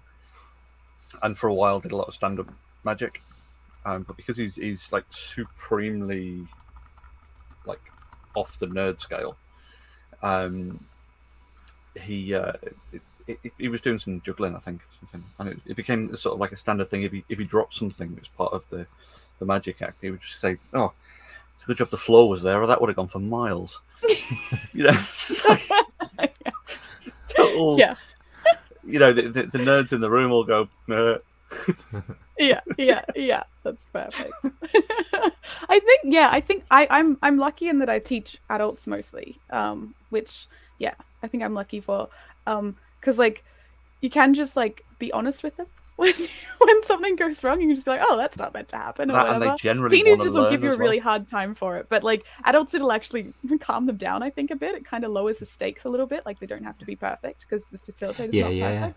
Which is actually like, because adults come into the classroom and they're usually almost 100% of the time their biggest fear is looking silly, and like, so if you've already messed up a little, they feel a bit calmer and they're like, oh, I got this, I wouldn't have made that mistake, so I'm good, you know. Like, so it's actually better for I know of instructors who will deliberately do something wrong so that they will sort of show students that it's all right to not do everything perfectly. Yeah, I think it's quite often a good way of explaining how to get back from a cock up as well. You know, like, look, mistakes will happen. Here's how you fix them, as opposed to just going, "Thou shalt not make mistakes." Yeah, definitely. And I think too, with adults, the other good thing is they come with a lot of pre-existing knowledge, which can sometimes be hard because sometimes you have to overcome existing knowledge that is incorrect. But usually that's, if with a bit of pre-planning, that's pretty easy to overcome. But is also good because if you get stuck, you can just be like, does anyone here know? Like, and if you have 20 brains in a room, often one of them will know the solution to something you don't know. Especially when they're adults, like kids might be a bit harder, especially if you're teaching something like physics, because they just won't know. But like if you've got adults and you're teaching something that they're interested in, like some of them will know the answers probably to whatever you bring or at least up. Like, give you a new perspective on getting to the answer. Yeah, definitely, or know where to look for it or anything else. And so I think that's one of the advantages of teaching adults. Like I said, they generally want to learn more than the kids do. Yeah, if it's something they've willingly participated in. I used to teach, I used to do it for work, and then they're just like, oh, it's a boring training day. But then you got to turn them around and be like, this is a fun training day. Let me do cool shit stuff. Sorry. I'm trying not to swear this whole time. I'm like really bad. I've been trying. It's fine. Don't worry. We don't worry about it too much. Okay, it's after the first 5 minutes, so I think we're good, right? Isn't that the rule? Yeah, I mean, it's at the start. We were sort of trying, and then we just something. Not at the start of this one. I mean, just at the start of the whole podcast. Yeah, very very lazy podcast style. We have it's like no formal thing. Don't bother trying to fit everything into a time limit. Editing's minimal. That's fine. Yeah. Well, what it essentially is, it's Andy and I getting to have some great conversations with people we want to become better friends with, but under the guise of having it as a podcast. Because it forces it to happen every week. Yeah. Just like hang out with someone for a while and just be like, wow, what a cool human. Yeah. I mean, well, because we get to, I mean, for the benefit of the listeners and the watchers of the people, not the watchers of the people. We are the people. The audience? Watchers of the us. Yeah. Watchers of the us. I should just stop doing words for a bit. It's been a long weekend. Yeah, exactly. Andy and I both get to hang out with you quite a lot anyway, Billy. Yes, but I'm very lucky in that. Not in face-person space. It is lovely though to have faces. Exactly. Yeah, I'm like, because you know when you talk to someone a long time and you build a picture in your brain about how they look, and I mean I do know how particularly you, Andy, look, because Jamie's a bit more hidden on the internet, but there are some pictures of Andy out there. Like, I mean, but yes. Yeah, Jamie's got this one, but I think you actually I don't think Jamie has his face on Twitter. You don't have your face on Twitter, do you? It's like a logo. Or am I wrong? Logo, on Discord, it's not your face. Yeah, but Andy, I think I've seen. Anyway, it is nice to like put faces to the words and have a voice, and like you've got lovely British accents, so it's nice to hear. now I'll be reading everything in your lovely British accents.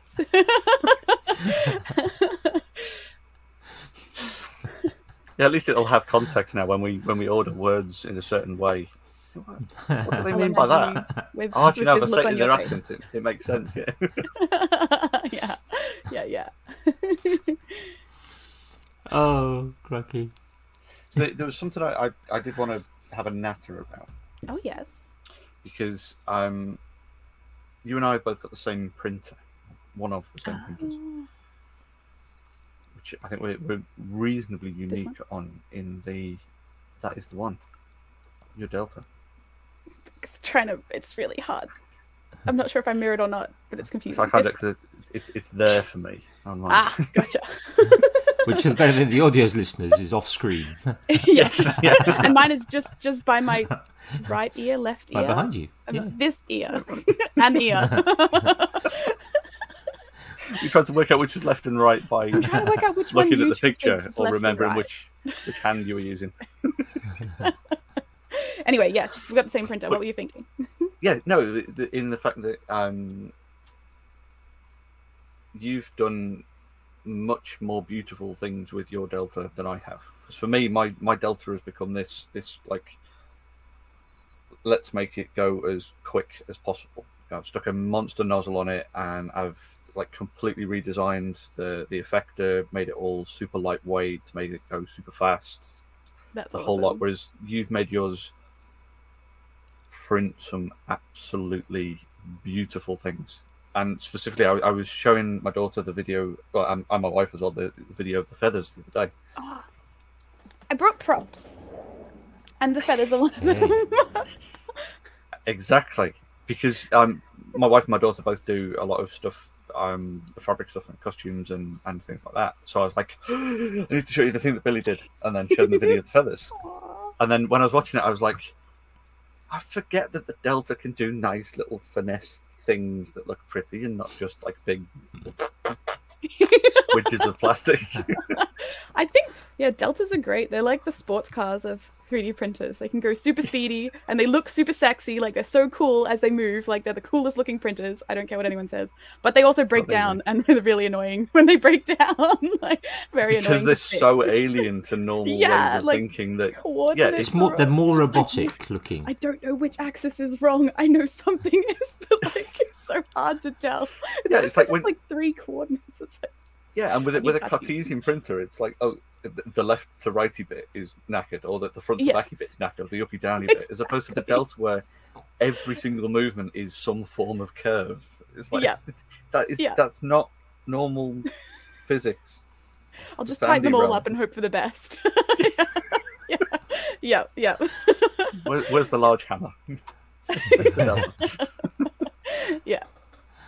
Yeah, but I've been very lucky with this one. It's just kind of worked for me. I haven't done too much to it at all. I've been very, very lucky. I mean, I flashed the firmware a couple of times, but not much else. I can't think of much else that I've done. We do need to have a natter at some point outside of the thing, so I can get you onto the silent drivers.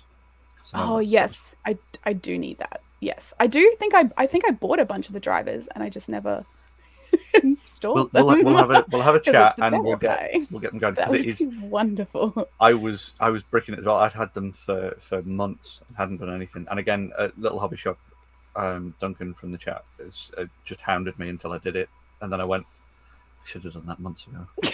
I'll be the same. I'll be like, damn it, I should have done that years ago. I think I have them. I think I bought them and I just haven't put them. Yeah, so that would be wonderful, Jamie, if you could, because every time I have to do anything that is even vaguely electronics, I freeze up and get scared. I'm getting a little better because I have to do electronics at work, but I would love help. We shall definitely do that. Thank you. I was going to say, what are you going to follow Ali down the line of doing kind of online full rebuild videos from scratch? You get the SparkFun kit out and maybe. I mean, that would be kind of cool. Though I'm at work. I don't know how much I work in a makerspace. We'll say that, and I help run the induction program. So the introductory kind of things for each of our equipment, and electronics is the one that I suck at. And we recently had to redesign because we couldn't get any parts for our existing workshop, and we didn't really like it. So I basically had to design the whole workshop from scratch and deliver it, which actually went pretty well. So I was pretty happy with that. But I always tell them, I'm sorry, I'm really good at the 3D printers and the laser cutters and the sewing machines, but I suck at the electronics. But thankfully with electronics, usually there's a bunch of people in the audience who know it already and they just want to come in and use the soldering iron. So they kind of help me through. And I'm like, please just chime in if I'm doing anything wrong. Yeah, they're good. I lean on them pretty hard. But yeah, I do need to get better at it all. So yes, that'd be lovely. Electronics can be hard. I mean, people do degrees in it and still not know everything. Yeah, because it's just there is so much to it, but it is accessible as well. I mean, I think it's unless you're reading an Arduino guide. Where it's step one, connect the LED, make it flash. Step 2, connect the LED and the switch, press the button, make it flash. Step 3, launch the space shuttle, open the bay doors. Draw the rest of the fucking owl. Yeah, exactly. Yeah. Exactly that. That's it. I get up to the blinking and the hitting the button thing, and that's that. And I'm like, but now how do I do X? And I'm lost again. Like, it's just like, oh, I think I've never hyper focused on it. I think like I've never really just fallen down the rabbit hole. And I think once I do, once something sparks and I fall in love with it, I'll have the tenacity to get through all the hurdles. But yeah, it's just. I'm sure you will. There's plenty of people out there to help. Yeah. Because again, you get these communities, don't you? And I've talked about this before as well, about kind of wanting to almost like map some of the different. We talk about the maker community, but the maker community isn't just this one bubble. Although you could draw a whole bubble around it. There's get these little sort of clans, and some of them overlap. So you get your 3D printer people, and you get your 3D printer people who like to make art things, like you talk about. Yeah, you're interested in making the thing. Whereas you get somebody like, say, Kieran in the chat earlier said, I sometimes forget about the thing because I really like tinkering. Yeah. So you've got essentially 3D printer is made up of these two different communities, which possibly overlap. Because you get people. My brother-in-law. And then there's Ali. And then there's Ali, yeah. My brother-in-law built himself a 3D printer. He's an engineer. That's his job. He's a very good engineer. He's a natural engineer. He's not on social media. He's not. He wouldn't dream of being on social media. But he built a 3D printer. The printing space was, if you think about a standard kind of 300 by 300 sort of bed, he used 6 of those to create a bed. So this 3D printer is kind of this wide. It is. It's kind of absolutely massive dual extruder, and he built it. Not because he wants to actually use it for any particular thing. He likes building things like that. Didn't he build it in the room and then realise he couldn't get it out of the room? Classic.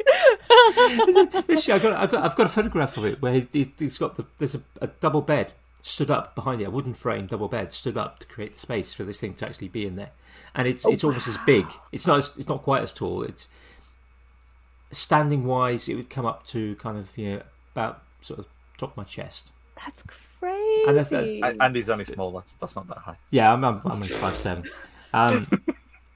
But he likes making stuff like that. Yeah, he's made CNCs. Yeah, 8x4 foot CNCs. He's built things like that because he likes building them, and he'll build it and then go, well, sell it to somebody now. Yeah. It's I've Miranda, isn't it? Yeah. Yeah. What's the weird, crazy thing I can build? So you get these kind of sort of different bubbles of the maker community, and electronics is one, and there'll be people who are kind of who are in both. They like 3D printing enclosures to go with their electronic bits. Yeah. And you kind of get that overlap, but they really know electronics. They know electronics. I mean, I like electronics. I've studied some electronics. I've done some at university. I've done a studying girls electronics. I've hobbied with electronics, but I'm not an expert by any means compared to some people that I have known. I can make things work. But it's but you talk like with guides. A couple of years ago, bought a starter pack, an Arduino starter pack. Jamie knows the one because he got the same thing from Amazon. It was on a lightning deal. And with my youngest, we'll work through. We'll do this together. We'll work through it. And so my youngest could have it because it was part of our home. It was part of our homeschooling. Learn some electronics. Learn about how to build some things and how to do a bit of Arduino programming. And it was very much right. Today we're going to do the first lesson. So the first lesson, blink. And you're just making the built-in LED blink, a little bit of code, nice and easy. And the next time you're actually using a separate LED with a few wires and make that a little breadboard, and that works fine. And then the first 3 or 4 are okay, and then you get to this next stage along. The code in the book, the guidebook, doesn't match the code on the sample file that's been given, and you're like. But there's been no actual instruction on how to build up the code. It's just like, take the file. That's where I get stuck. And it's like, first few were okay. We kind of, but got to a few, and it's like, okay, I haven't done any decent programming since I was at school. I've done a little bit of Arduino. I can't get this to. I have no idea how this instruction book, this bit of code that I had downloaded from the company's website, don't go together. Yeah. And it's like you then kind of right. We'll Google it. We'll find out. This bit of code from a different website will do the same job. Yeah, it works, but I think that's like nail on the head of where I get stuck in electronics, is because a lot of the information out there and the guides out there is very how to do the thing, but not what you're doing or why you're doing it in that way. How like what is working in the background, why it works in this way, and why you would do it in this way. And so, like, even though you can reproduce the results, you're not actually learning anything that would be useful for you to go and take it and do your own thing with it. Like, absolutely, and I don't know, I just haven't found the place where I learn the why and the what. It's all how so far. Like, and I guess, I do need to fall down the rabbit hole, and I'm sure there's resources out there that explain it well, but like, even a lot of the Adafruit and stuff, like, it's like, do this thing, get this result, do this thing, get this result, and doesn't necessarily teach you the kind of building blocks stuff that you would need to be able to start building your own thing.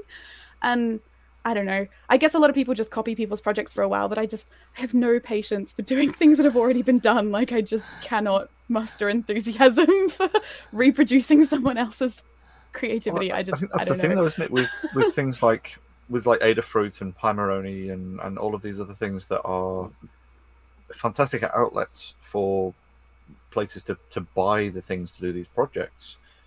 But then so many of us have got all of these things there ready to do those projects, to do those, follow through the tutorial, buy the Adafruit kit and then do the Adafruit tutorial and then get to the end of it and go, well, I've done the Adafruit tutorial, I'll put the things back in the box now. Yeah. We've all got those things. I mean, in the stack of shelves here, there's a few Raspberry Pis that have been sat there gathering dust for quite a while, and lots of projects in potentia that have been that for quite a while. Yeah, which I think brings us back to how much of that is kind of actually sort of maker ADD. Yeah. Yeah. Because I've again, this has been a topic, a recurring theme in the waffle about kind of ADD. We've talked to a number of people. Well, I mean, ADHD it seems to be it's our outlet, isn't it? We've but maybe it's also a superpower. Yeah. It's a waffle masquerading as a podcast, but it's actually us just interviewing other people like us to say, have we got ADHD? But I'd like to see. I'm talking about that, you should probably Venn diagram. Yeah. Yeah, that Venn diagram is basically just one circle. Take that Venn diagram of makers and identify, where are the people with the ADD, and are there people in kind of the makers who aren't ADD? ADHD. Maybe ADHD. ADHD. Essentially, it's just, I believe nowadays it's the same thing. And I think some people don't do the H anymore, and some people do. No, it's the other way. They got rid of the. They put them all in ADHD. one, and now there's subsets. There's like a more internal one and a more external one, and I'm the internal one, which is and a bit of both overlap. For a long time. Okay. Anyway, don't need to do more research. But are there? So, for example, I don't know the answer to this question.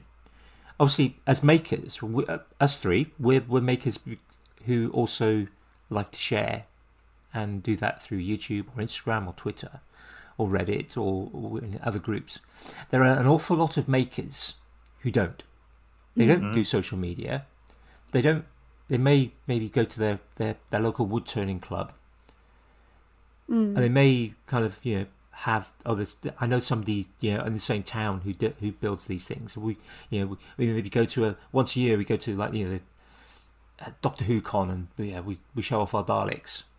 Yeah, but maybe don't have don't do the Instagram. Example. Yeah, but is there kind of maybe a relation? The people who are more likely to be on social media and make are more likely to be ADHD than those who don't.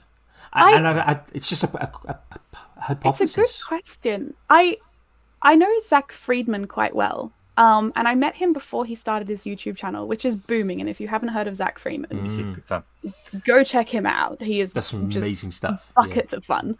And I'm sure he will be on the front page of YouTube within a year. Like he is just booming. He's the reason why I've got my little wraparound screen thing because of Zach. Yeah. Well, like I met him before he was very active on. Like, I met him through the Cyberdeck Discord, which is this niche little amazing Discord. If you at all love retro tech or tiny little computers or anything, just sci-fi, really fun place, Cyberdeck Discord. It's a great Discord. I keep it muted, though, because it's it moves very, quick. very, very busy. I couldn't even... Can't keep up on that one. That's an interesting one from a community management perspective, too. But anyway, I'm going on tangent. I don't know whether Zach has ADHD. But he definitely talks about people having ADHD a lot. And I'm not sure whether he does or he doesn't. But he will like make jokes as though he does, like, or at least that he heavily sympathizes with what having ADHD is like. And but he was not on social media for years. Like he has been in the maker community for years and going to like Maker Faire New York and showing off amazing things for like decades kind of length of time.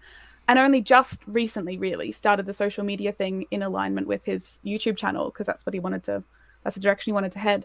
So yeah, I don't know. It'd be interesting to find out. It's an interesting question. And I now I'm wondering if Zach has ADHD because it would be interesting because he went for years without it. And I know that that socials is like a conscious thing for him. Like he decides to do it kind of thing. Whereas it was a pretty natural thing for me. I really like attention, or I did at the time. I think I'm changing. I don't know that I do as much anymore, but I definitely did. Definitely have been for a long time. There's different times. We do change. Yeah, as people, we do change in a variety of different ways. But there are also different types of attention, and certainly we'll probably discuss more in 2 weeks' time when we have the group chat. You have been the subject of perhaps attention that isn't so nice. And as we all know, Reddit, for example, is not the only place. It can be Reddit the most Twitter amazing, amazing corners of the internet where you can find out so much amazing stuff. But they're also cesspits. And there are some extremely horrible people. I mean, it's scary. Sort of off the back of that, though. I mean, like the three of us have had incidents recently with things on Discord and stuff where I know, like Andy and I have been sort of at the edge of our sort of depth or experience of how we would approach to deal with things like that. But obviously, it's these kind of things of moderating the 3D printing subreddit and things like that have obviously given you a huge wealth of experience in dealing with people or challenging situations or things like that are like skills I would love to develop over time. But I know for me it's going to take a long time to develop. But it just seems to you seem to just present it as this just natural extension of you and your communication. Your ability to just deal with people in a way that it is completely alien to me. It's an active choice to like how do I phrase this, whereas you can just seem to straight into. No, it's funny you say that because those skills are definitely hard earned. I definitely, they don't come naturally to me. I have spent a lot of my time struggling to understand other people and why they do the things they do, and in what way exactly am I fucking up, because no one seems to want to tell me in a nice way. Like they just want to turn their back on me kind of thing. And all my social skills are very hard earned, and I think I came into the moderating in Reddit at an interesting point in my life. I knew I wanted to always lead with empathy and be kind, and I knew that's the way I wanted it to be, partially because I knew it would be effective. Like people don't like dictators, and I don't want to be a dictator. I don't think like that wouldn't soothe my soul. Like I didn't want to help lead that community because I wanted to dictate it. The reason I accepted it was because I experienced more sexism on that subreddit than I ever had in my life anywhere. It taught me what sexism looks like in my culture, in the 21st century, my timeline and stuff. Yeah, and I think before that, I don't think I was a very good ally at all. I don't think I really understood. I don't think I really experienced too much sexism. I think I lived in a really happy little bubble. I think I'd been very lucky to have worked in the places I'd worked and grown up in the places that I grew up and with the family that I had and stuff. Yeah, and Reddit taught, like that subreddit particularly taught me otherwise. And I'd been on Reddit a long time. And, you know, interestingly, you know, made adult content and stuff before I got into 3D printing. And even there, I didn't experience as much sexism as I did on Reddit. And I got into the modding because I didn't want other people to have that same experience. I'm like, why should my gender matter at all when I'm holding a 3D print and all you can see is my hand? I would be told that my things are only upvoted because it's clear that I'm a girl because of my fingernails holding my 3D print, or that I shouldn't show my face in my 3D prints when I'm showing a necklace that I've made and my face is buried three photos down in a Gallery. Oh, what do you call it? Gallery. Pardon? A gallery. Thank you. That is Yeah. the word. Yeah, like 3 photos into a gallery, which on Reddit, most people don't even look through the gallery because a lot of people don't even realize when it's a gallery. And I'm told that I'm seeking upvotes with my face. And then, you know, the guy who is 2 posts down showing off the glasses that he made is not being told the same thing. And I'm like, why does my gender matter at all? And I think I came into moderating Reddit out of the frustration of that and thinking that it was just so wrong and just shouldn't exist. Like, it just, what? Like, this is the 21st century. What even is this?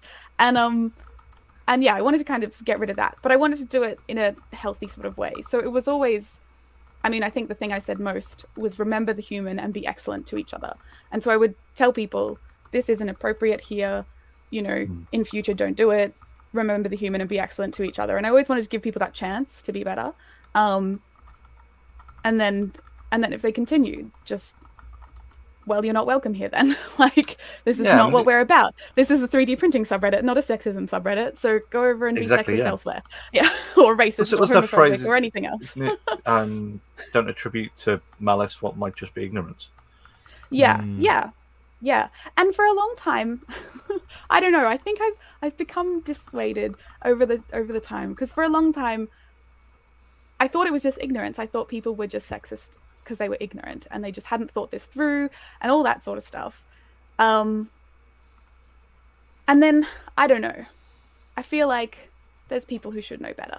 And also it's kind of not my job to teach people to be better, which is why I've stepped back from a lot of moderating, because it takes a lot of emotional energy, like a lot of emotional energy to have those heavy conversations with someone and actually change their mind. And I did put that energy into a lot of people, and it was amazing when I was able to turn someone from being a detractor into a positive member of the community, you know.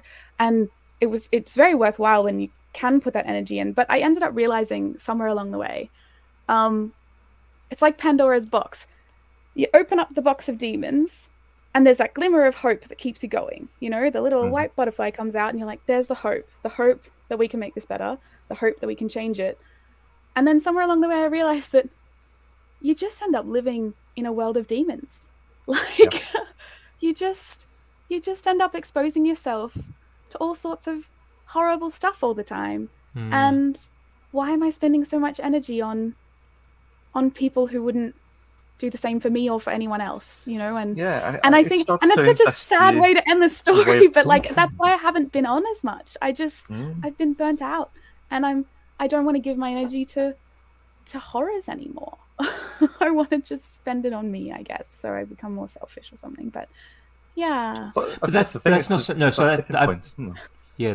not being selfish. No, I think self-preservation or something. Yeah. It's like when you're on a plane and you're given the instructions on, you know, in the event of an emergency, the first thing you need to do is to put your oxygen mask on yourself before you put it onto your children if you're with children. Yeah. And I think sometimes we forget that whether it's in an internet-based system where you're moderating, or whether it's actually in a real physical place with other people, whether that's somebody working as in customer service, so direct to public contact, whether that's through a phone or whether that's face to face, literally, or whether it's working in a school or working in a care home. We forget sometimes that actually the people who are doing those interactions are human beings, and that sometimes for the person who's having to put the most work in, it's actually very sort of damaging. And if we don't put in place, or if those people don't put in place the measures to be able to recover, then we potentially will lose those people. Whether that's as a company, people go, I can't work here anymore, or whether it's in, I mean, the dropout rate in education in the UK for teachers is awful. The retention rate through training is not great, but then the number of people who don't last more than 3 or 4 years, and there are reasons for that, and it's a complex set of reasons. But one of those reasons is that actually it's emotionally it's a very hard thing to do, and it's very difficult for people to recover if you're working very long hours. A large chunk of it is social services as well, isn't it? You're giving so much of yourself. Yeah. And so it is important. So what are you going to do to help? How are you going to recover, apart from staying away from the horrible people? I'm just making for myself for now, I think, and just making a bit quieter. Like, I've made a few things and I just haven't really posted them. Like, I made this dress a little while ago, and I made some skirts and stuff, and I've just been like, doing my own thing a bit. And I don't really know what the solution is. I'm actually, I'm talking to my psychologist about it all. And last time I saw him, I don't even know whether I want to say it out loud. I don't know. Last time I saw him, we basically came to the conclusion that I should just leave the maker community. Continue to make, but leave the community. Because it just wasn't a healthy place for me. And that's really sad. And I don't really know. It also doesn't necessarily have to be permanent either. There's recovery time involved. But I think it's just, like, I don't know. The more people that I end up exposed to, like, even though it's a very small percentage of the community that's horrible, and the majority of the community is amazing, the more people you expose yourself to, the quantity of those horrible people goes up. And statistics, isn't it? And my brain doesn't really care that it's so outweighed by the overwhelming good. It's you're still getting horrible people at an increasing rate. And so Lizard Brain says, you're doing something wrong. I think we're just literally not coped for having, like, we're literally not built to cope with social circles so large. Like, if you're in your tribal group of 20 people and one of them doesn't like you, that's fine. If one person doesn't like you in your whole world, that's fine. But, like, when it's so many all the time, I just don't think people are built. It made me understand why so many big YouTubers are narcissists, because you literally can't cope with the stress of getting that much negative feedback. If you have a healthy relationship with other people, I don't know, like, if you're not a narcissist, like, and I don't know. I'm not saying that everyone who's big is a narcissist. Maybe just lots of people manage it a whole lot better than I can. But I don't think it's a healthy place for me, like, being online. I think it's big. I think I'm just sort of realizing that how unhealthy it is for me. Well, brains do those funny things, don't they? It's that kind of, you make something and not even necessarily sharing it online, which of course opens up, but you kind of show it to a bunch of people, and you get people going, oh wow, that's amazing, oh, I've never seen anything like that, that's brilliant, oh, fantastic, how did you learn to do that, you must be so talented. You get all these comments, then somebody goes, was that it? And it's not really negative. It's not really negative. That's not going to work, and that's a blah, blah, blah. All the you shoulds. Even just say it's a neutral comment. It's not even necessarily a negative comment. It's just a neutral comment, and you're suddenly going, oh, is it that rubbish? Is that really that rubbish? Well, it's like, it's right in that forget. My brain remembers. It's right in that dopamine curve. If you've got You know, the kind of expectation of like, I made this and this made me feel good. Mm-hmm. I know that when I've made something, it's made me feel good. I've shown it to someone else, it's made them feel good as well. So let's you know, put the next one on the chain, and then like you say, when you get that one that just, yeah, but you could have done better, or yeah, but you could have done this differently, or you could have done it how I liked it, not how you liked it. Yep. Yeah. Yeah. Somebody once told me a sort of strategy, because you get the same sort of thing in teaching, where you kind of, you don't remember the kid. Every for me, one of the great things when I was sort of teaching was, you get that time when some child who'd been struggling with something goes, "I got it," or somebody was really enthused about suddenly learning something, or they've been struggling for an entire lesson to get their basic circuit to work, and then they, to the end of the lesson, they don't necessarily get the full experiment done, but they get the circuit working, and they go, "Oh, look, and you can see excitement and their joy. And you can see that excitement, and that certainly for me helped bolster all those times when you're dealing with those people. Because one of the problems with school, as opposed to maybe adult learning, is that you get a lot of people who don't really want to be there. Yeah. Physics was a compulsory part of the curriculum, not an optional part.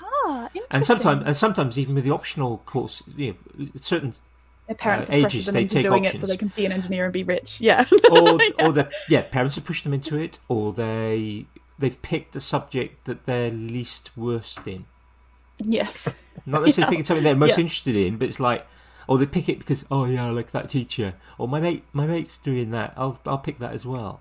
Yeah. And that's a good skive. Not good reasons to take something, particularly if it's a lot of sort of hard work. And so you get this kind of, you are dealing with sort of negative things, and some people sort of say, look, one of the things to do is, when you get that little Christmas card from some parent or kid, at the end of the year, say, "You're my favourite teacher," put it into a folder. And when you get that email from a parent going, "I'm really thankful for the work that you've been doing with my son or daughter, and really pleased with the progress they've been making," which are rare emails to get. Again, slot it into a folder. Yeah. And then when you kind of you build up this folder of literally a physical folder. This whole recommendation was of your positivity. So when you've had one of those sort of weeks where all the classes have been badly behaved, and there's been 3 fire alarms in one day, and something broke, and there was a fight, and just all those sort of things, you can kind of go, right, going to grab that folder off there and actually remember that actually there's some really positive stuff coming out. I think sometimes is that a path to narcissism though? If you start to get really, really good at your craft, you end up with this really, really big file of all these good things. That's one of my genuine worries too, Jamie, is that the more I would see the more that I would experience crappy stuff, the more defensive I would become, and the quicker I would become defensive. And one of my continual worries is that I won't take legitimate feedback or know what it looks like anymore when I see it, because it becomes more difficult to keep trusted relationships in, doesn't it, as well? Because I'm just so quick to be like, nope, fuck you, and one of my legitimate worries is that I won't, accept legitimate feedback anymore. I mean, I suppose Naomi Wu's a perfect example of that, with her sort of approach to social media, particularly at the minute. The last couple of years, I suppose, of kind of going through, fighting those battles and having those conversations with detractors or the you shoulds, or it's her phrase, isn't it, of everything has merit until merit has tits, and it's that kind of thing of like the amount of times that she'd done an amazing project, and then one moron said, "Oh yeah, but if you'd have done this," and she'd have had the conversation with them and explained to them, "No, I'm actually, I know what I'm talking about," or "No, I'd actually considered that, but I followed that path down and realized that while you think it's a good idea now, if I'd have pursued that, it would have actually been wrong," and kind of going down all those things. And then now she's just like, "Nah, get lost," like, and it is that sort of path to maybe you encourage more of it by being more provocative, but then at the same time you might encourage more of it by being more engaging. Or I suppose it's there's always a fear whichever option you might potentially go down. And I don't see a good solution to it, and I think that's where I'm stuck. No, I just don't see a good solution to it. I feel it, but I don't see. I can well imagine.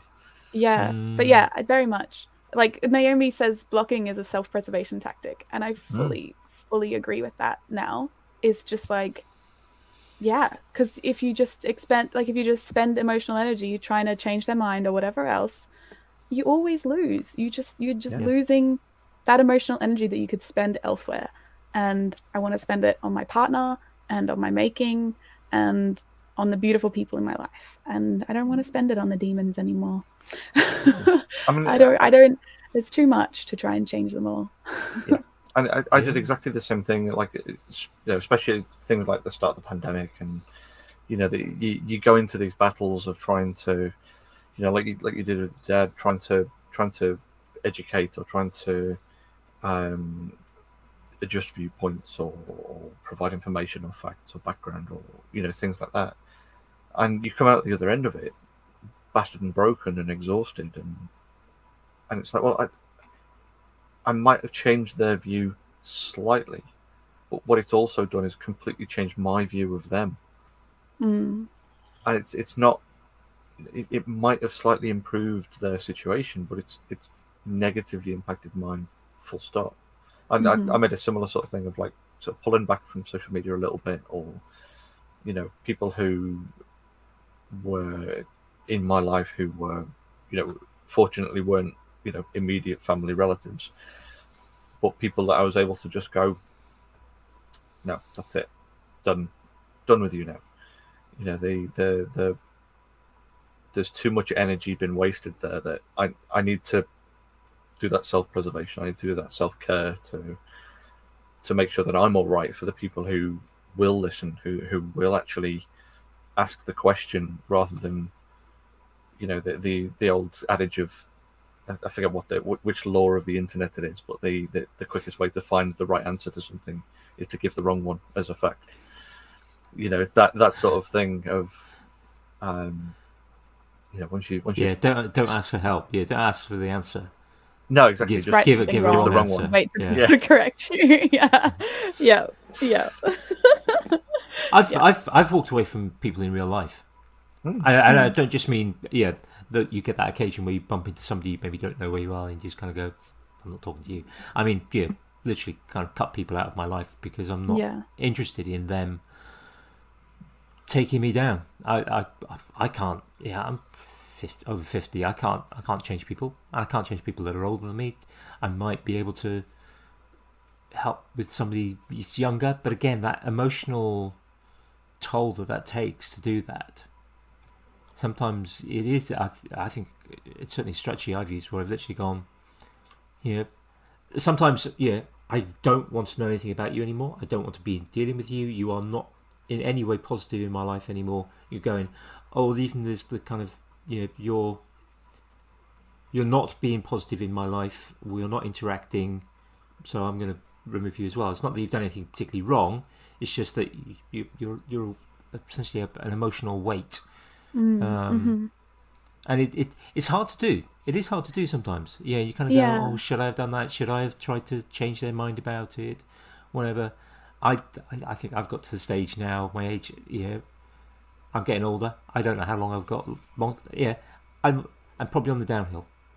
It's fact of life. I'm over 50. Most people are dead before they're 100.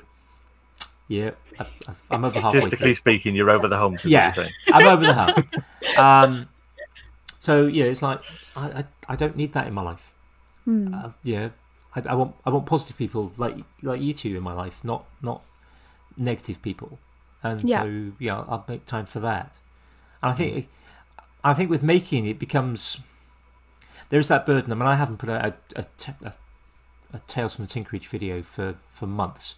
I've got one in edit, which I must get on to do. I'm still waiting for the next Physics Mad one. Well, that's several years now.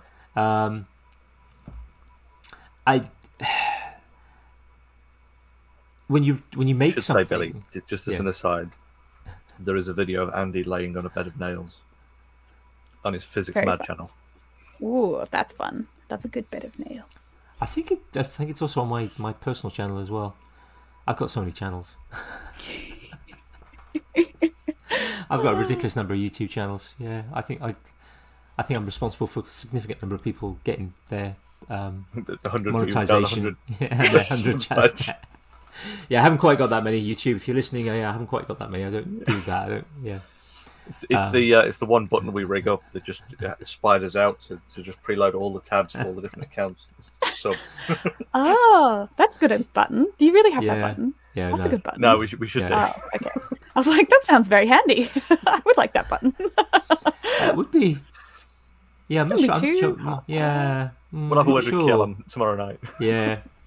I do set my web page, like my web browser, to open up to a set of tabs every time to remind me to do all the things I need to do in my life. That's handy. It's a working function. Yeah, me too. Sorry. All the I think when we make stuff, I think this is something I know a lot of people who've started YouTube channels, and a lot of people that are in the kind of early stage to their YouTube channels, and a lot of them, and people actually who've got big channels, and actually sort of that act of making and recording, whether it's YouTube or whether it's actually just simply Instagram, that extra burden of, well, if I'm going to make it, I've got several projects out in the Tinker Reach that I want to do and I want to record, but because I want to record them, I haven't done them. Yeah. I've got a few things. It's like, well, it's a 10-minute repair job. I want to record it. Yeah. And so I've got to be in the. I'm going with. Yeah, I've got the right amount of. I need some quiet. I mean, my next door neighbour not to be making more sort of garden furniture or whatever he's doing. He's constantly making things for his garden. So impact driver going, Mitre-saw going, or whatever. The weather's got to be good enough if I've got to be outside to fix it because I've only got a small workshop. And then you've got to have kind of that enough uninterrupted time to get cameras set up and everything else set up, and you've got to think about the angle. And so your 10-minute job isn't a 10-minute job anymore. It's now an hour. Yeah. But it needs to be the right hour. Yeah. And that kind of takes the joy away from many people. Yeah, definitely. I definitely found video editing joy sucking, or video making, the whole thing. I just Could you switch to the live streams for a chunk as well, didn't you? As a kind of almost a way of combating that, I suppose. Yeah, because I quite enjoy the live thing. I think because you can just sit down and do it, and it doesn't have to be perfect. And I mean, a video doesn't have to be perfect either, and none of mine were. But like, I just have this whole. It's a lot more emotional burden to try and to make it nice and snippy and. Like because a lot of my videos are like how to do something, and that takes a bit of thinking to construct that and all that sort of stuff. And yeah, live streams ends up being more fun. Well, something that's I suppose linked into that a little bit, but it is you mentioned having props with you, and of course you have a very large prop on display behind you anyway. It's your organization. Oh yes. Stuff. Yes. Which was it's a little less organized than my old one. I'm waiting for a cabinet underneath. But anyway, yes, it's still relatively organized. But it was another one of your sort of mammoth projects that then has given so much creative energy to a lot of people who were stifled by their own environments. Even just from seeing the conversations in Discord and stuff where you've gone, oh yeah, I kind of did a whole thing about that. Here's the link. And then like just seeing the feedback of these people who are friends in the Discord, we're just going, oh my god, Billy, that's amazing. Now I've got an idea of what I can do to help like organize my chaos. Or I mean, yes, I fully agree. I need to do something. Pretty good. You got little storage things. There's not too much on the floor. I think you're doing pretty well. A lot of it's hidden. And my wife would definitely. That is one thing. This side is just as tidy as that side. In fact, maybe even a little more so. So that is the thing. Yeah. That is a hard-earned skill as well. a really hard-earned skill. skill. Your level of everything in clear boxes. You can see things, everything nested or self-contained or things like that, and it is utterly logical when you think about it. And it's one of those things that I think every one of us who's read through your guide of how to, it's essentially how to think like an ADHD brain, to organize everything so it's sensible and logical and you can use the space and stuff like that. Yeah, I think every one of us who's read through it has gone, oh shit, that's just so sensible. Why didn't we think of that? And I really am like that. And of course, yeah. Well, all that stuff is like years and years of me trying to work it out, and distilling it all down into something. Yeah, and trying loads and loads of things and failing a lot. Because I used to live like a hoarder, but like not even an exaggeration. I would wade through my belongings like an actual hoarder. There's various reasons why I was like that. I'm not saying anything at this point. I'm staying quiet as well. Yeah. But like I would and literally wade through my belongings, and I have one photo on there from when I was partway through this journey. I was actually better than I had been, but even that photo is like hoarder levels. But yeah, I'd already begun the journey and I'd already picked up a few things along the way. In that photo, so it definitely wasn't the worst it ever got. I just never took pictures because I was so ashamed. Yeah, it's amazing I ever got laid. But yeah, yeah. So I it's been so nice to hear from people who've tried some of that stuff and have had it working for them, and like the way Ali talks about it, I really think that it's changed their world quite a bit. The way they talk about it is just like, I mean, I think there is a huge amount of mutual respect and admiration that we adore each other. Yeah. Yeah. But it's just so nice to be able to, I cling on to that sort of stuff. It's really, really just so lovely to hear, and I'm so happy that it's helped. What changed is that Reese? Reese, that's what's changed. Right. What changed as in how I became not a hoarder? If that's the question. I have a whole blog post. I'm reading that as. Yeah. I have a whole blog post on my website. It's one of the more recent ones. Maybe don't open the website at work because there is an adult toy. It's one of the most recent blog posts. But I think it's just below that one. But yeah, there's a whole blog post about that sort of thing. We will link. I'll link directly to that post. Thank you. So that'd be lovely. Anyone, a couple of days' time, if you want to link to that one in work, rather than just going to Billy's blog and scrolling down. Because I think it's a thing a lot of maker folk struggle with, particularly our kind of makers that do so many different things. Because it's kind of hard to organize it when you have so many different hobbies, and they all kind of somehow interrelate a little bit. But while we're talking about chat stuff, I just want to say thank you, Joe. It's so lovely to see you in the chat from Project Red. Thank you, Joe, and thank you for all your continual support over the many years. Project Red, Joe, you're a legend, and I don't even have the words. So I mean, that's the one. Thank you. Literal legend. As we're looking at I've got the your Discord up on the top as well, and I can see Joe there as legend. Yes, so literally confirmed in print. Not only like in Patreon support, but just like emotional support and kindness, and like just genuine kindness over the years, and not only to me and to so many people, and so quietly he's just quietly supports so many people in so many ways. And you're a legend, Joe. I hope you're still listening. Now, if I remember correctly, you had a chat with him on your podcast. We did, so go check that one out. It's great. Yeah, I'll link that. Very clever human. Eric's arrived as well. Oh, Eric, hello Eric. Good morning. Eric, good evening. hopefully going to be a future guest. We haven't asked him yet. Yes. Yeah, he's on our wish list.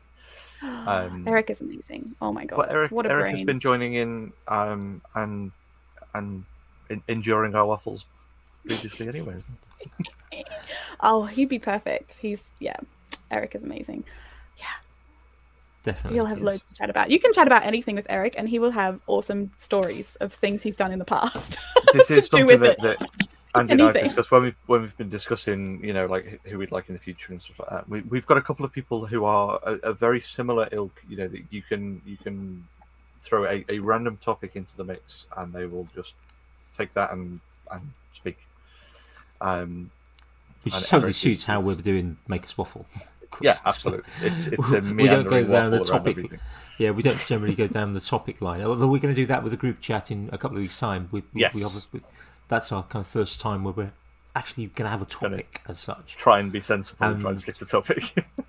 I think we're going to aim for something similar every 10 episodes now. We've got one set up for number 30 where we're going to look at art, design, craft, the difference. That's a topic I love. I will look forward to that one. That's one I really find quite fascinating and I really enjoy. Yeah. I could talk about that for a while. We'll come back to that. I think that will be our episode before Christmas. It will be, yeah. Yeah, it's our last one before Christmas. Very cool. That'll be awesome. I will look out for that because that's a particularly interesting topic to me because it's so subjective. It's one that you can debate out for a long time. And this is exactly it. We've got. I mean, are we gonna spoil it for Billy here? You know, and say who we've got on because you can keep it. I don't mind. You know, maybe this is for the after show. We'll just sort of like the little nugget of tease the audience. Well, we've got a variety of people booked in for that one, haven't we? We have a wide gamut of a spectrum as always. A spectrum of makers, I think, is probably a perfect phrase. Yeah, spectrum. Collective noun for makers. What would it be? Yeah. I mean, spectrum's a good one. I like that. But would that be the best collective noun for makers? A menagerie. A menagerie of makers. I love the alliteration. A spectrum is still linear, and I feel like we're at least 3 dimensions in the maker. Probably more. Yeah, Andy's been using his physics brain to try and Venn diagram trying to sort of work it all out. You can't do it on a standard 3 dimensions isn't enough. Definitely like a networky kind of vibe, like it's like neural or something. Yeah, like a neural net, isn't it? A neural net. I think to be honest, it probably is. I think it is a form of neural net. I genuinely do think so. Like one of the beautiful things that I love about the maker community is watching an idea start here and spread through different makers, changing slightly as it goes. And isn't the internet amazing? And aren't we so lucky to be able to think interpersonally, between other humans? Like, because we are acting, like the maker community as a whole is acting like a big brain. It goes through bits where it's really into one thing and then that fades out. But like, thoughts jump between people and evolve as they go, but thoughts do that in our actual brain. And I could talk about this for a while and how creativity happens and how that physically, ideas bump together and then you get these sparks of awesome.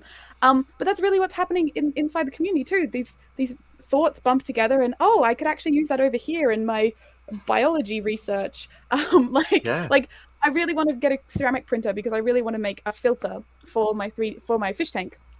Because I was reading a paper when I was in uni about how gyroid infill structures increase cell proliferation when they're placed as bone scaffold structures inside the body. So like they use them for like they implant a bit of 3D printed material and they were trying different infill methods and the best was gyroid because the liquids can flow through it really easily, but it has those like twists and turns in it for cells to be deposited and stick there and start proliferating. And so cell proliferation and thus bone growth and everything else is higher in gyroid infill. And I thought, wouldn't that be cool to have as a fish tank filter? Because that's what you need in a fish tank filter is you need lots of places for all the microbes to stick, but you also need high water flow through so that you can have the microbes doing their job and turning the chemicals into safer chemicals basically. And I was like telling some of my friends about that. I'm like, I want a ceramic printer so I can print in gyroid so I can make a fish tank filter. Like, ADHD things. And this is why. And then someone else is like, I have a friend who works in coral research and like helping coral propagate on reefs.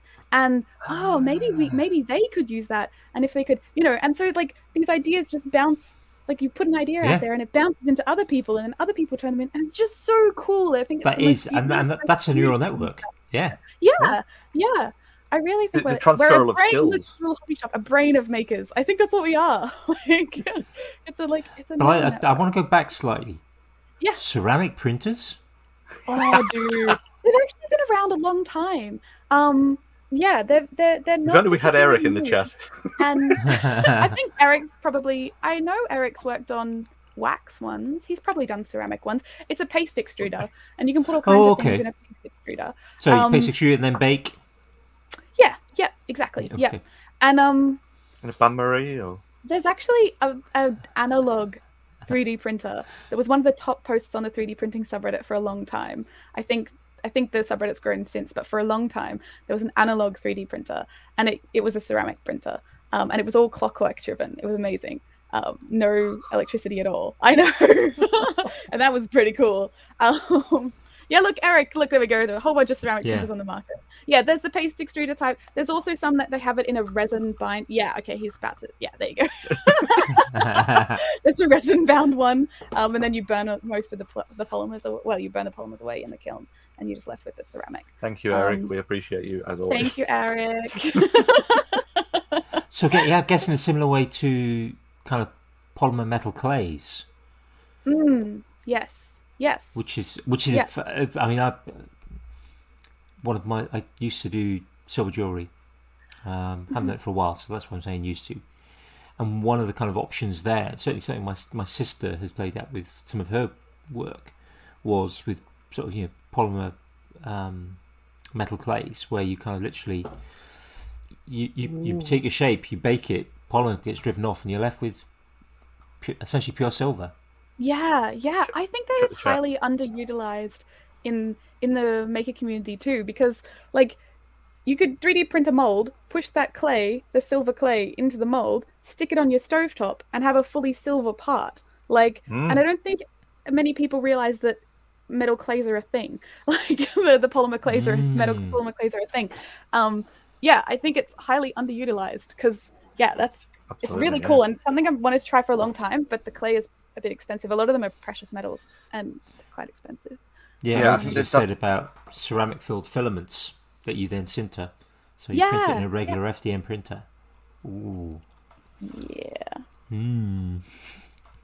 Uh-oh, Andy's coat. And just, I mean, I'm not a chemist, but obviously I'm a physicist and I know chemists. I've worked with chemists and I'm sort of thinking, like you're talking about filters and thinking about, well, actually, you can have ceramic water filters. Yeah. So and so you could actually potentially. I'm just sort of thinking, it's like almost the history of 3D printing. But my earliest knowledge of 3D printers was learning about kind of essentially United States military vehicles that would be taken into a battlefield area. We've got obviously tanks and other vehicles we can't have necessarily all the spare parts, things like gaskets for all the different vehicles, but we can have a 3D printer that can actually produce the parts from essentially a catalogue, and that was kind of my first introduction to sort of 3D printers and what they might be and how they might work. And I'm sort of thinking, well, actually you could take maybe, access to good water and clean water in Africa, for example, is a huge problem. Yes. But filters are bulky and difficult to transport, but perhaps filament and an oven and a 3D printer might then be able to produce filters that could sort of go on. And not even filament. If you're using a paste extruder, you just need clay, and clay is relatively easy to find. You just need some safe-ish clay. Yeah. And then you're building it. You don't even have to ship stuff there. Eric says that you're looking at 1500 degrees Celsius sintering temperatures. Yeah, and I mean that's ceramics in general. Well, ceramics are 1200 often. Yeah, but you can build that in a big fire if you. I mean, we've been doing that for a while as humans, but I mean it might be different. Ceramic that's finely printed on a printer and stuff. It might take a bit of finagling, but I don't know whether you'd want just a bog standard blast furnace, maybe. Yeah. Something slightly more gentle for delicate lattices. Yeah. One of those the mud kilns, though, they tend to do quite well generally. I think you'd like build the fire and build the mud around it, so it can slow down. It can. I think it's the cooling down slowly thing that's a lot of the hard part about the ceramics. Yeah. Definitely don't splash water on it. Yeah. Yeah, no. Kaboom. Oh, things you learn. Yeah, I hadn't thought. It kind of it all makes sense. It fits in with other things I know, but I'd not really thought of ceramic 3D printers. It's that transferal of knowledge. Yeah. Yeah, and like the paste extruders, you can put all kinds of things in them. Like this guy Charles Meyer, and he was printing like this kind of protein thing from shellfish. It's like a waste product from shellfish that they refine down. It's not casein, it's something like that, and it has all these interesting properties. And he was printing that with a ceramic printer. People print cells with not ceramic printers, with paste extruders. People print cells with them, like biological cells. People print paper. I've seen paper pulp. That was really cool. Like you'd take paper and like pulp it down and then make lights and stuff out of it. That was really neat. All kinds of things in a pulp extruder. They're really cool. A paste extruder. I keep saying it wrong, but yeah. There's all kinds of fun things. I'm really there's such simple looking things as well. It's just a robot controlled syringe, essentially, isn't it? Yeah. I think there's a bit of maths in the flow, because I think as I'd imagine there's a lot of changes, the flow is a little different, something like that. There's some, but viscosities and things. I would imagine the viscosity of the fluid or the paste you're trying to put out, which potentially could change. For certain materials, the viscosity will change when you force them through a small orifice. Yeah. Others won't. And that's one of the hard things about the cells, is that there's quite a lot of pressure in the nozzle bit, and they want to be able to be quite fine details, but they're exposed to so many stresses that the cells just burst. And then they're not really like living at the other end. Slightly delicate things. Yeah, it's there's all these papers about the shapes of the nozzles and stuff, and all the stuff in between. It's very interesting. Yeah. to sort of embrace my inner Steve is the quote I'm going to use, which is just mostly for Andy's benefit there. But that would definitely be something that would grab my attention. Ba-dump. That was me. For the benefit of our audience who know the in joke, that is our sort of cue to help try and give you a fighting chance of actually getting to work today and things like that. Yeah. So for the benefit of those listening later in the week, this is our kind of what's been grabbing our attention section, which can be anything from work you've been doing, work you're going to be doing, that you're thinking about, or things you've seen, books you've read, people that have caught your attention, and whatever. It's not, we don't limit ourselves as some other podcasts do, or focus. We don't focus, perhaps, as some podcasts do, on one particular thing, a video of the week or whatever. So it could be anything and everything and multiple things. Is there anything you would like to bring some eyes and ears to? Oh, yeah. I'm pretty good. Just if you want to hang out with other cool makers, head to my Discord. We have a lot of fun there, and check out my blog if you want to see some of my work, or my website. There's a bit of info there, and my YouTube channel if you want to hear me waffle. But mostly I try to let other people talk more, because I have a little podcast kind of like this. So if you like this format of long discussions with makers, I have a series there. It's not ongoing as much anymore. There's a couple I have to get up because they're recorded and not edited. But there's a good backlog of really, really cool humans that I've spoken with, and had the pleasure to spend some time with. So if you're into this kind of thing, you might enjoy that too. Yeah. Absolutely. Are there any particular makers you'd like to shout out at all? Oh, Ali, of course, and Hannah, if you haven't seen those two. Yeah, amazing. Zach Friedman. Oh, there's so many. How could I even? There's so many. It's that was mean. I could be here all day. So many cool people. It is difficult, isn't it? Yeah. I mean, basically just join Billy's Discord, pick one from the list. Hang out with cool people, chat away. I've noticed a few people in the chat. From there, so it's lovely to see them. Like Beardy, hello, lovely to see you here, fellow Aussie. But yeah, become a bit of a regular in the in our waffles. Oh, good. Yeah, I feel like we should just all share friends, because we're all cool humans. Yeah. Nothing in particular. Too many cool people. Yeah. Have you got anything coming up that you might be able to share with us? I'm thinking I might do some more Fusion 360 workshops. I ran some of those for Make. Awesome. And like I said, I took a pretty significant pay cut to be at my current job. And I want to save for a house. And so I'm thinking I might run a few of those workshops in the not too distant future.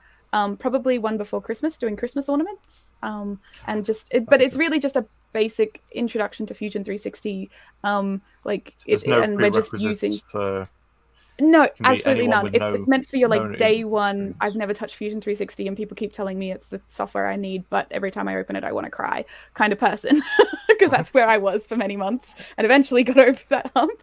And I want to bring people along. And yeah, I think I've got a pretty. It's really how to use Fusion 360. The object doesn't matter as much. I've done it with chess pieces, and I've done it with Christmas ornaments. But it doesn't really matter. The skills that you learn, you'll be able to apply to whatever you want to make. It's the foundationals of Fusion 360 skills. So I'll get some events for that up, and I'll put them out on Twitter and Discord and my blog and stuff as well. And you can see the reviews from previous ones on my blog as well, and the slide decks, which are up there too. So if you don't want to pay, or you're like wondering how it's going to be, 98.8% of people like it, so or I think I had a star system, and I added up all the stars, and it was 98.8%. So I think that's pretty good. I don't know if you can get much higher than that in a group of humans. So I think I've got a pretty good workshop there. So I don't want to steal Jamie's limelight, because I know he runs Fusion as well. No.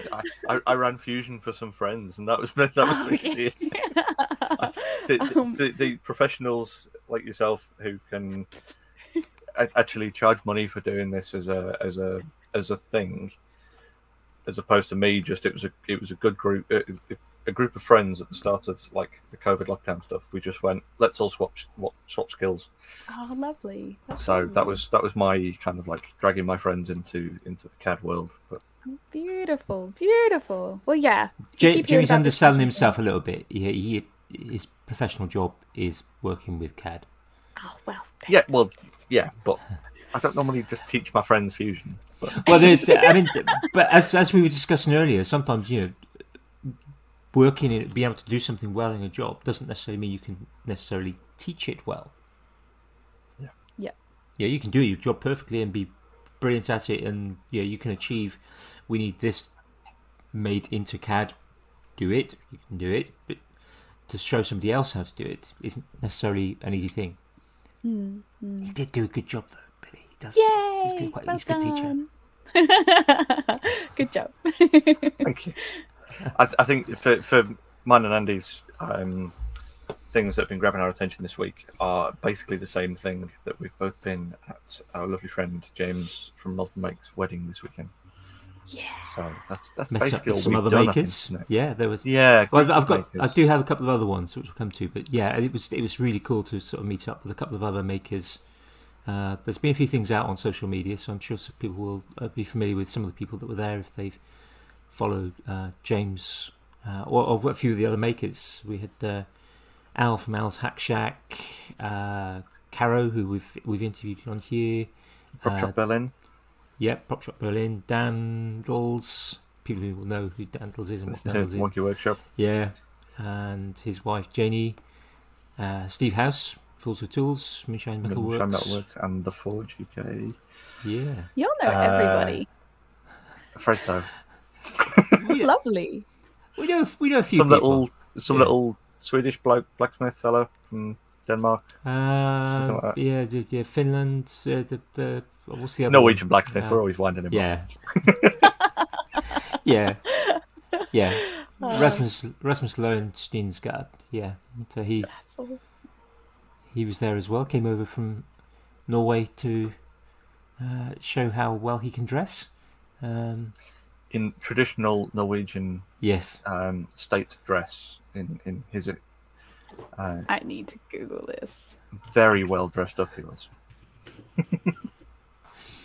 It was quite interesting. Yeah, there was a gentleman in Scottish regalia, and then Rasmus in his traditional Norwegian kit, and they awesome. became friends. I think they did almost instantly. That is awesome. Oh, I love it. That is so Billy, good. Do you need to dash? Because I know you've got places. Yeah, I gotta go do a driving lesson. I'm trying to learn to drive. Yeah. I just want to quickly rate just before we dip off. As well as the wedding, there's a new podcast in town called 2/3 Focused, which is actually Rasmus, along with Jan, the Nerd Inventor. The Nerd Inventor, and our friend also has been a previous guest, Gerard the Red Smith. And the other one that's maybe not quite so nice, maybe not so, probably not the best ending, but show. For those who've kind of sort of followed maybe the American maker will maybe know the name of a gentleman called Braxton Worthlin, who actually passed away, quite a young chap, passed away this last week after complications with cancer. So maybe go and check out his stuff and just kind of get a bit of a boost. And I think the thing from that is community is really strong, and a lot of people kind of who knew him well. I didn't know him that well. A couple of little chats with him, but it's the maker community is a strong community. It's a really good supportive community, and I think we need to kind of promote the positive, and hopefully try and weed out the negative people, so that we can actually all be better, and we can, our neural nets can grow and grow and grow, and brain of makers. Yeah, brain of makers. I like it. Yeah, brain I like that makers. too. So you've told us already where we can find you. Next week we've got the other half of Kids Invent Stuff from Ruth, and that's Sean. So that's going to be a nice chat, and of course we'll be chatting again in 2 weeks' time. We will. Or I think perhaps Jamie and I will just be listening more and posing your question. Taking notes and asking silly questions. Well, not silly questions, but asking the questions to learn what we can. I think is the and we'll hopefully just maybe talk a little bit more about that next week, so that people are kind of know what to expect, because it is going to be different, and we still need to sort out a few little things. So, but it's going to be good. I think it's going to be hard. I think there may be some trigger warnings needed, but I think we'll have to start with a fairly significant content note. Yeah, but hopefully everyone will feel safe to contribute and do that. So looking forward to that. Links to everything from today as well will be in the description and stuff. Andy has been taking notes all through the last 2.5 hours. And thank you so much for having me. Seriously, it's been so lovely to hang out. And I know we hang out all the time, but it's been lovely to hang out on video. And thank you all. Face to face, Yeah, it's been so lovely. And thank you for all your help on the Discord with the moderating and stuff. It's so nice to have. Thank you for giving us a home. Having my back and stuff, and I just really appreciate you both, and thank you. thank you. Right, let's say goodbye to the live audience, and then we can have a quick chat before going off and doing our respective things. So bye folks, see you next week. Bye.